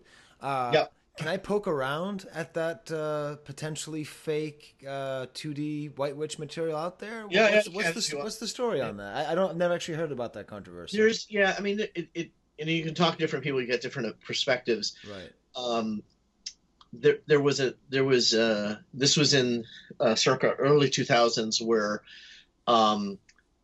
basically one collector who was fairly notorious for having basically stolen money from other collectors. So he already had sort of a very corrupt background.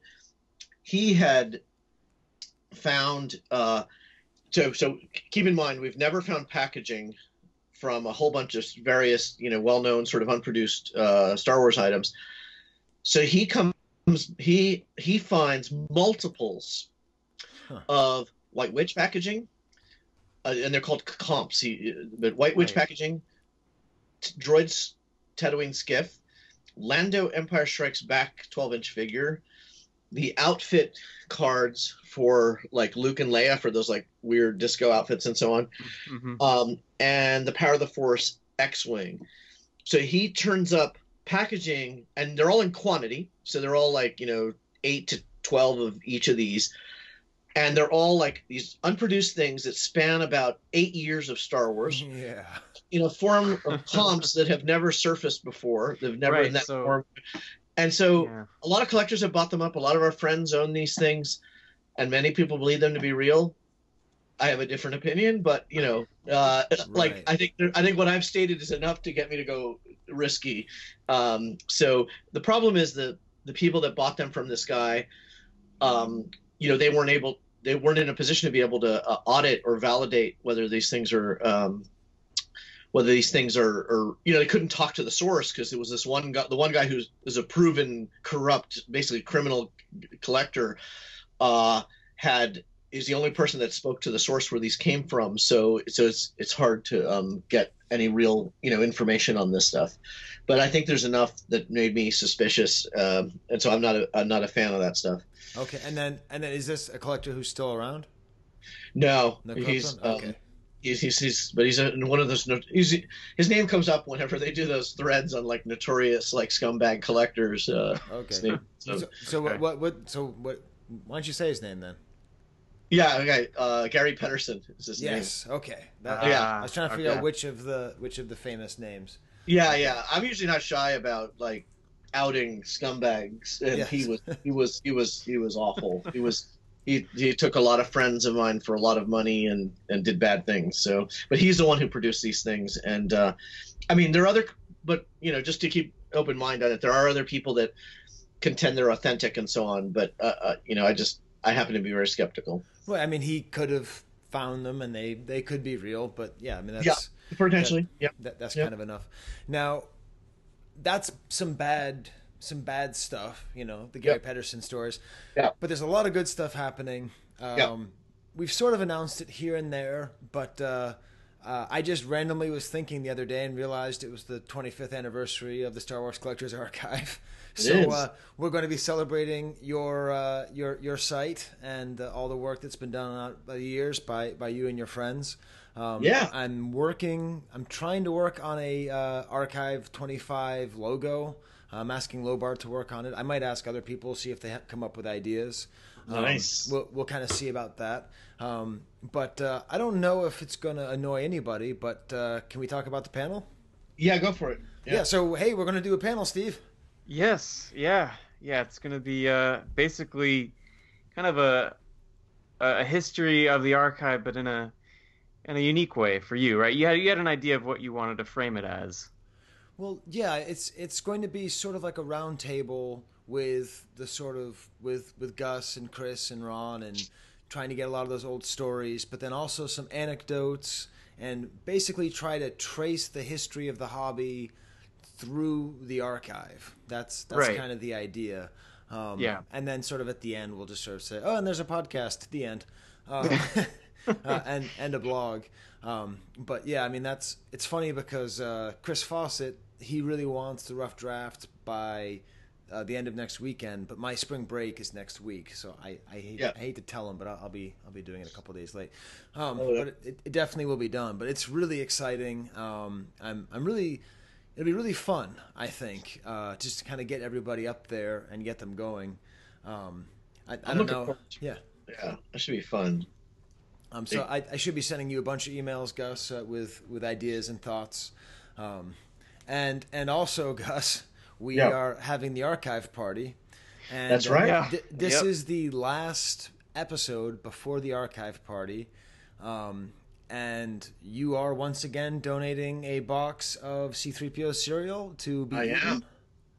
Yes. So nice. And donating a box. So hopefully people have a craving for. It's been quite a few years since we last did this. So there's some new takers that want to try it. Yeah, it'll be interesting to see what 7 years have done to the 3POs. I can tell you, we've gotten a lot of interest. Like I think we might actually have to start charging like a $20 entrance fee because people really want to participate. Because we have too many entrants, there won't be enough cereal. That.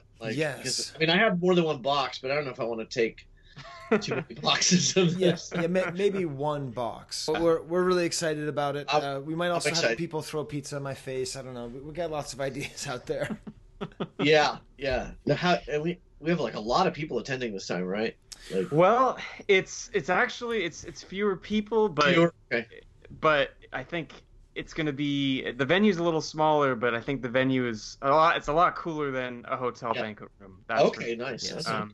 So it's going to be the same vibe, but different. I think it's going to be better. It's why we call it the Underground Star Wars Rave. It's going to be right. This year's the rave. It's Did I ever tell you guys about there was one year that some of the celebrations I go party hopping and hit the different parties, and one of the years I think it was the first year we did the archive party. I got invited to a whole bunch of different parties that were that night, and so I went with this crew of friends, just party to party. And it really hit me like the archive party just blew away every other party on so many levels. And I don't know if I ever told you guys that, but it was like some of the parties had like celebrity guests and some of them had like extravagant gifts and all that stuff. But it was just, I don't know, there was just something just much more genuine and real and like true geek out fandom at the archive party that was just so much more fun. It was very interesting contrasting all the different parties. I mean, they were all fun, but it was like the archive party is on a whole other level. Yeah, well, thank you, and I think we're gonna continue with that with the fourth one. Steve and I just have to wait for all of the nice contributors to actually contribute what they're contributing. There's still some people. We're getting there. We're getting there. Okay, I think I sent mine, right? I sent mine. Yeah, no, you're all good. Okay, I'm good. Okay, yeah. I sometimes forget. I have to tell people remind me if I owe you money. There's like 5 or 6 other questions we gotta ask you again, but we'll take that off the air. But awesome, Gus. Well, we'll get back someday. We'll complete the interview about chocolate wrappers. All right, that's cool. Next time you're in South America, we'll try that again. Yeah, that's right. I know, totally. Awesome. Yeah. Well, we'll see you within the month, and good luck finding that art too. All right, good talking to you guys. Bye. Gus. All right, Steve. Well, let's see. We've got the vocab. I guess now that photo art, which is not at all a nugget, even though it's a nugget and it's on the archive. How about we get to a nugget from the archive? 'Tis a nugget from the archive. 'Tis a nugget. Oh my God, they're gorgeous. From the archive. Sounds good. All right, Steve. So we did the most important thing, which is the photo art. Now let's get to some boring sculpt. Was it wax? Is it acetate? Go for it. I'm gonna fall asleep. I know. I'm gonna do my best to, and it's gonna be with as usual Ron's writing that's gonna help make this more interesting. Okay. So yeah, as we I think we all saw most of this stuff at Ron's. Ron has quite a few awesome Ree-Yees pieces, and one of which is the original wax sculpt for the figure. And in his write-up on the archive, he mentions, he doesn't go into too much detail about the actual piece, but more the fun, strange Ree-Yeesness about it, I guess. Yes. So he does, he goes into how on the old Wikipedia he's an alcoholic assassin on the run, and he ends up taking care of Jabba's hideous burping frog dog. I kind of like that backstory as well. I feel like we should just keep that canon along with all this other stuff. But so he's got the wax sculpt. There's not really much you need to say about it other than it looks like it's in really great shape. And then he's got a painted hard copy and an unpainted hard copy to go with it, and I guess the Trinoculars too. So he's got a nice setup here for this weird character. That's quintessential Ron, starting off about how he doesn't really like this figure that much, but he has like four grails or 5 grails. Five absolute grails that if anyone decided they wanted to be a Ree-Yees collector, they would be the linchpin of their entire collection. It's funny, but I mean, I want to be careful because obviously Ron's a friend, but also the way that he talks about not thinking that it's a cool character, like I think he would like cut off his own foot before he would sell one of these items. Like he cares that much about the toy process and about having nice toys and good displays. I think sometimes people get a little bit twisted with like some of the old guard that like, they don't really care about what they have. It's like that's not true. Ron does not like selling stuff or trading stuff or anything like that. Even if it's something as lame as the Rancor Keeper or Ree-Yees, he probably appreciates the Ree-Yees sculpt more than than an average Ree-Yees focus collector would. Even though he thinks that Ree-Yees is lame. So basically, Steve, stop trying to get the sculpt from Ron, would you? Some is I like the characterization of him as the space version of Hunter S. Thompson. That also seems to really work well, given the penchant for smoking and alcohol and I like it. He's into dust ups, and it also includes the link to the Trinoculars, which we mentioned with Gus. Right. Oh, that was one thing I did forget to mention earlier on, which is sort of related to the Trinoculars and the whole 3 eyes thing. So a little bit of additional trivia. Apparently, Ree-Yees was originally pitched to be the leader of the rebellion, not the Akbar design. It was Ree-Yees. Really? Yeah. And so there's this article on the Australian version of StarWars.com, which I guess I didn't realize existed. But there's an interview with, I think it's with, let's see here, 1 second. It's with Tim Rose. And so he's mentioning that, Ree-Yees was meant to be the rebel leader, but when George came in one night, he basically told him that if he was puppeteering it, never shifty because of his eyes. He can't give him a strong eye focus. So if he's looking at you, it's like, which one of these 3 eyes is looking at me? Which I guess it makes sense when you think of like a good guy and a main character. And one of the reasons they went with Akbar was because even though the eyes are on the side of his head, they considered him like if he's looking at you like he was a horse. So he's more direct eye contact and more strength. So they went with Akbar instead of Ree-Yees as the... Ree-Yees is kind of horsey. I didn't realize that. He is. Like his snout is very horsey. It's strange. But there you go. It's his shifty 3 eyes that got him bumped from, leader of the free galaxy to a drunk on the barge. Maybe that's why he's an angry drunk, He just... That could be, yeah. Like, I used to lead this whole rebellion. Anyways, what are you looking at, yak face? Oh, is that a racial slur? Yak face. Meh. I got a name. Hey, nice spider monkey. You got there, yak face. Call me yak face one more time. Yak face, and then they get into a fight. Yep, that's basically now that makes sense. I think you can also tell that Lucas really likes this character. If you think about, in episode 1, there's a Ree-Yees racer. Yeah, and then I think it's in episode 2. There's like a Ree-Yees senator guy.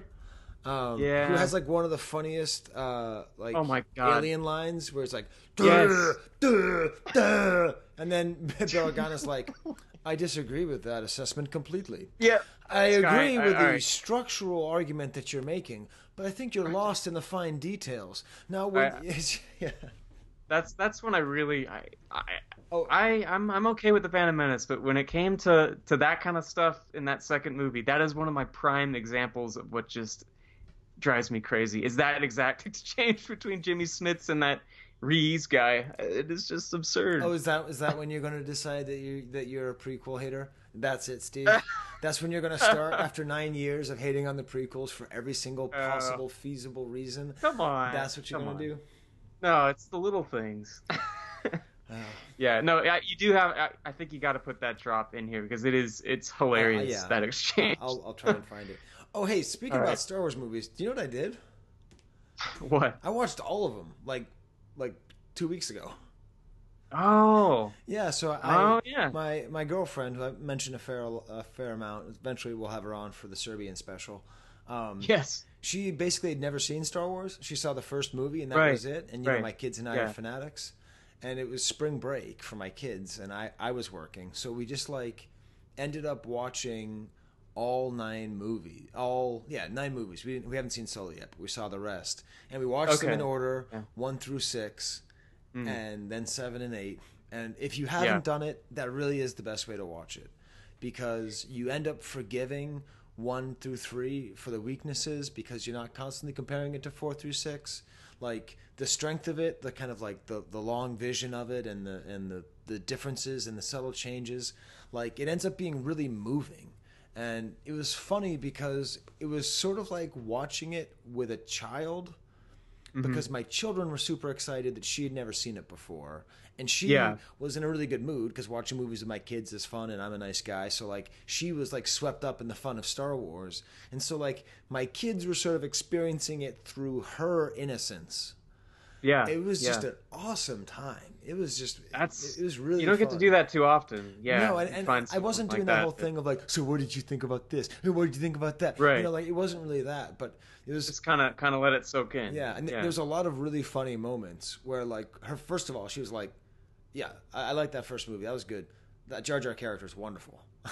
And if you're just coming at it from Star Wars isn't your childhood, but you're just watching I'm watching a kids movie with some kids and my dorky boyfriend, Jar Jar is great. Yeah. And it's totally accurate. You just rewatch episode 1 from that angle. It's totally great.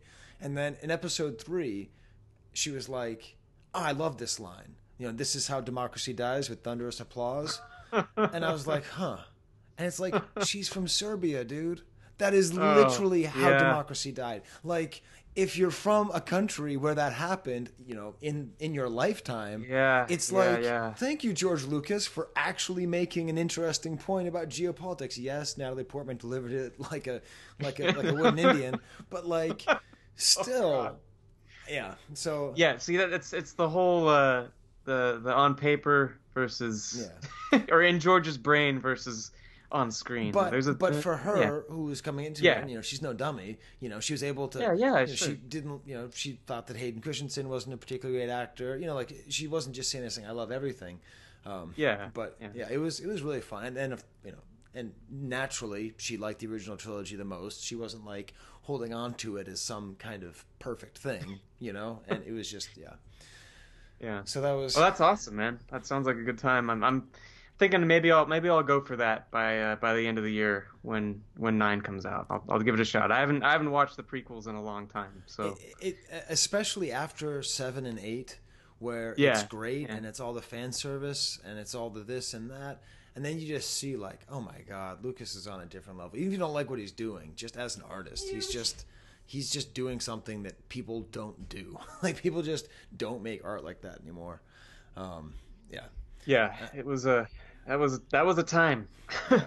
But we'll have to look forward to Steve's episode of Star Wars at the Movies, where he's going to be talking about keep an ear out. He's going to be releasing an episode about the release of episode 1.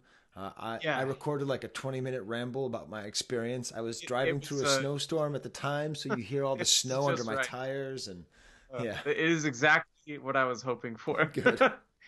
I'm hoping to get that out on the actual anniversary of the movie. So that's the plan. thanks for the shout out, and yeah, look forward to it. All right, Steve, are there any other features that we're trying to shoehorn in here, or are we just going to feedback? We just have the Unloved. That's the last thing. Unloved? And that doesn't have... Yeah, there's an Unloved. Okay. Believe it or not. Let's do it.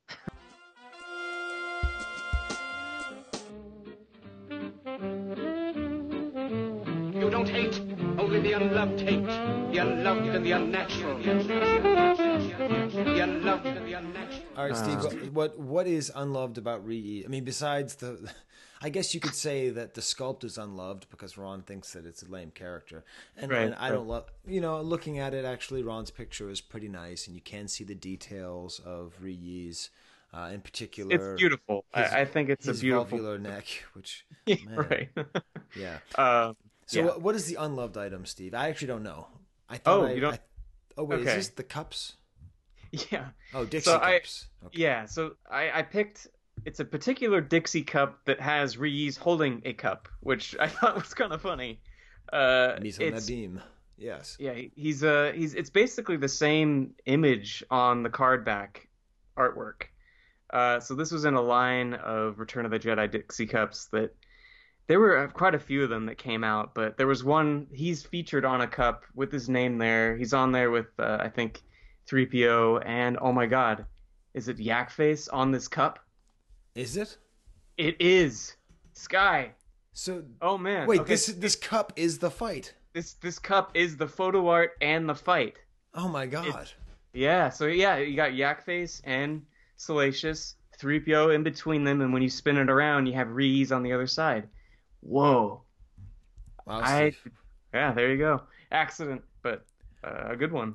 Well, this is why we do it. This is why we do this show. You're looking at this stuff way too closely. Yeah, if you just spend 4 hours talking to different Star Wars people, eventually you come up with an idea.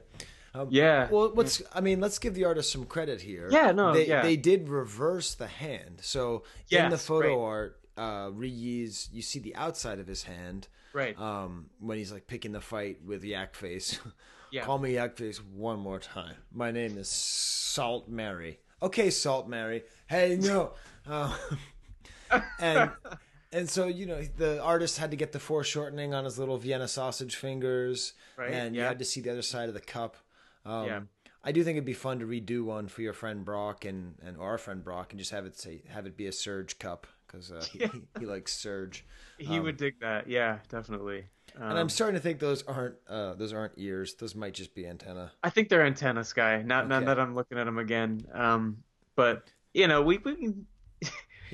He's an angry drunk Mr. Ed. Yeah. With three eyes. Yeah. So anyway, there's a great article on Fantha Tracks by, I think Richard Hutchinson did it. If you want to look at all the other Jedi Cups, they're on there. And then on our blog, Jonathan McElwain recently did a blog on some Empire Strikes Back Dixie Cup promotions. But I figured we got to wait a little bit to do a blog on that because I know he has a lot more. Yes, he could talk about Dixie Cups. Definitely check out those. Yes. Just over and over, but you should definitely check out both of those. And I'm looking around a little bit on the internet, and there's definitely lots of stills of this fight. Yeah, I'm gonna have to do some more digging. I'm curious to see them. This might be one of these. Our trademark is stupidity thing where everybody. I think it might be. Yeah, it probably is. Because I was so focused on the. Who cares? But this is the thing, Steve. Like, okay, statistically, this is going to be listened to maybe 400 or 500 times, I think. Okay, which is pretty impressive. Hey, way to go, Steve! We have a show.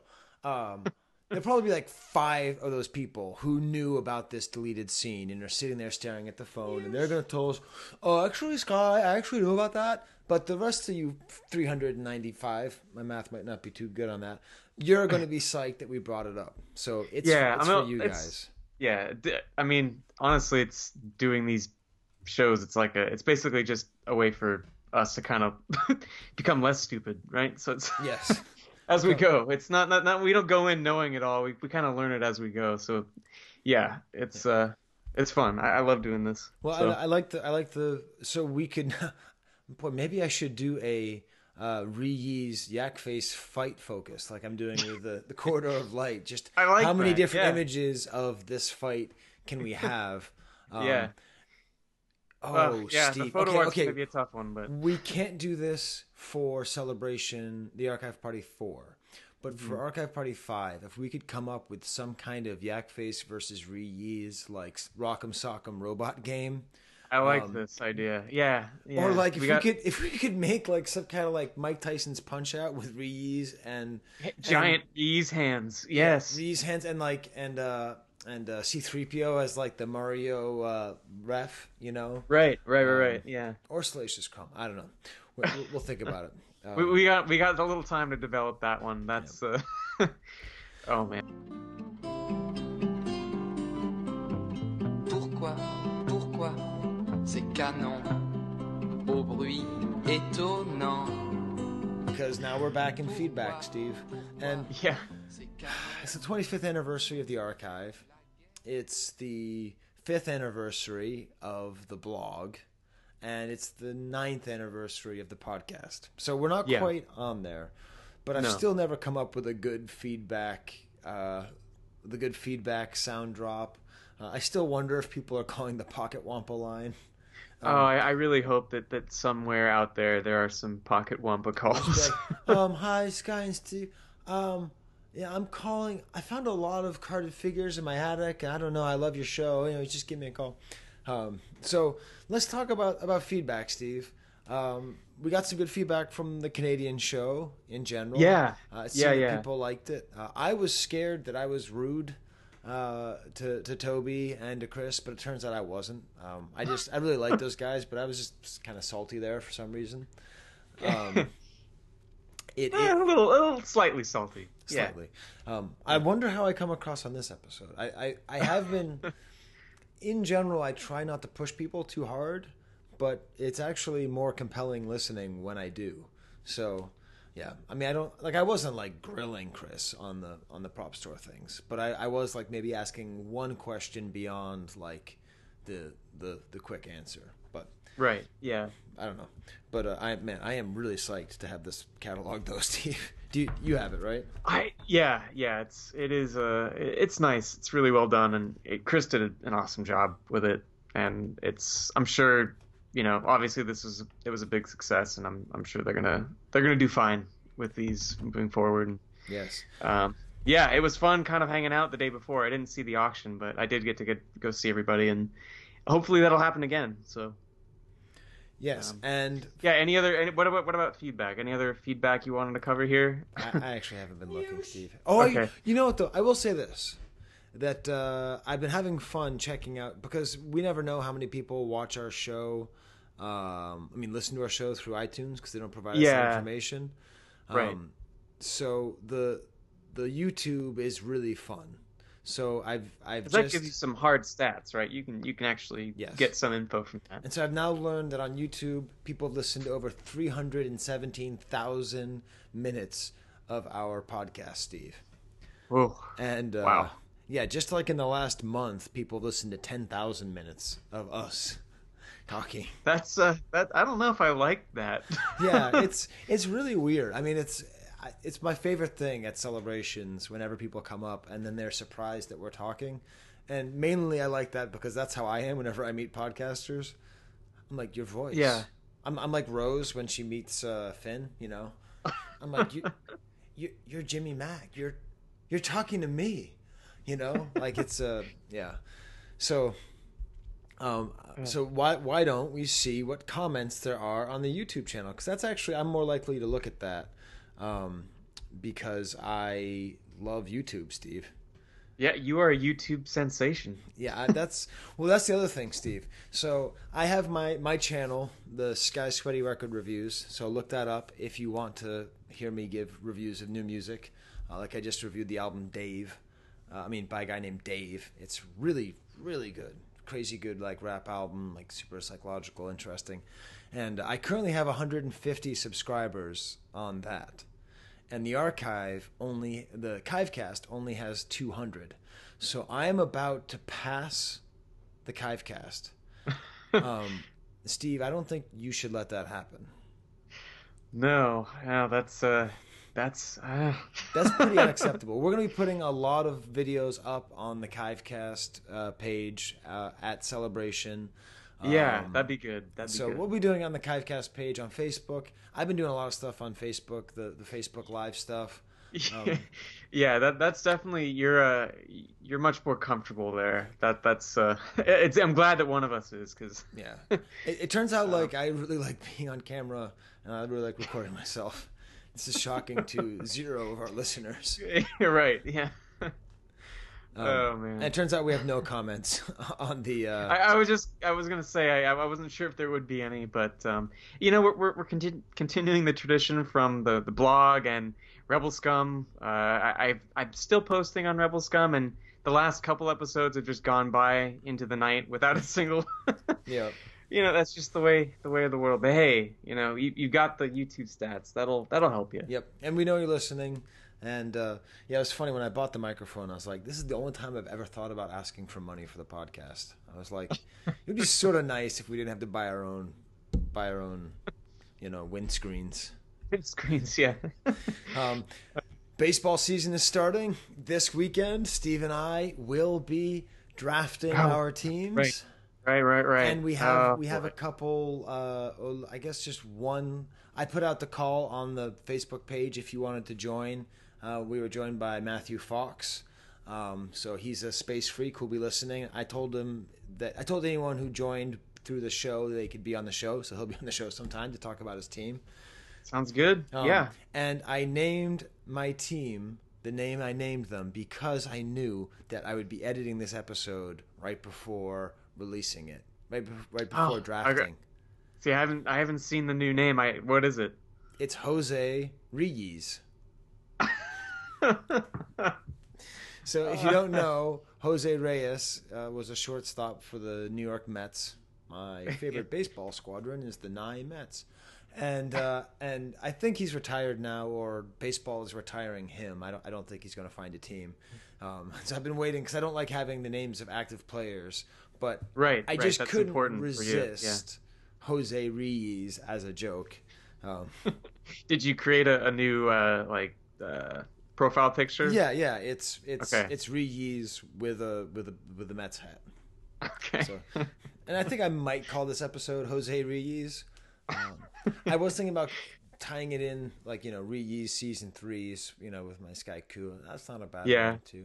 Or you've got some options. Yeah, I do. Also, did you know someone sent me a shirt? No, I don't know who it is. It just says Yeet. Do you know what Yeet is?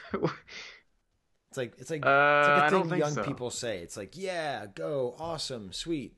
They just go Yeet. No, and nope. I think it was one of my son's friends, trolling me, trying to see if I would wear it because it'd be so embarrassing. And so I immediately put it on and went to the mall with the kids and walked around to random teenage girls with Django and be like, I am Yeet. It was very funny. So I was thinking about calling it Yeet Ree-Yees season 3s. I think you got to just and you got to bring the shirt to Celebration and just put Ree in front of it. Ree-Yeet. Ree-Yeet. There you go, Steve. Oh man. Jose Ree-Yeet. All right, in that case, I got to go to bed. I got to get up in 5 hours. But this has been an awesome episode. That's been fun. Until Celebration, Wampa Wampa. Adios. Star Wars figures. R2-D2. Chewbacca, Luke, and Princess Leia. They're the Star Wars Early Bird set of figures. These action figures are not yet available, but this Star Wars Early Bird certificate package is in stores. With its colorful Star Wars picture display stand and certificate, send in to get a set of This podcast is not endorsed by Lucasfilm Limited, Hasbro Toys, or 20th Century Fox, and is intended for entertainment and information purposes only. The official Star Wars site can be found at www.starwars.com. The official Hasbro site can be found at www.hasbro.com. Star Wars, all names and sounds of Star Wars characters and any other Star Wars related items are registered trademarks and or copyrights of Lucasfilm Limited or the respective copyright and trademark holders. All original content of this podcast is the intellectual property of the Star Wars Collectors Archive, unless otherwise indicated.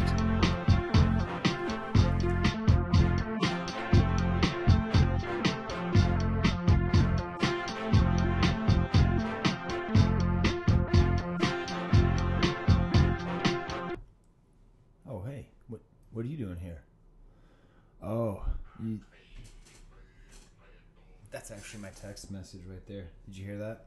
It's Poggle the Lesser from episode 2. I like Poggle the Lesser. What are you expecting? Some kind of like special Easter egg here at the end? Huh?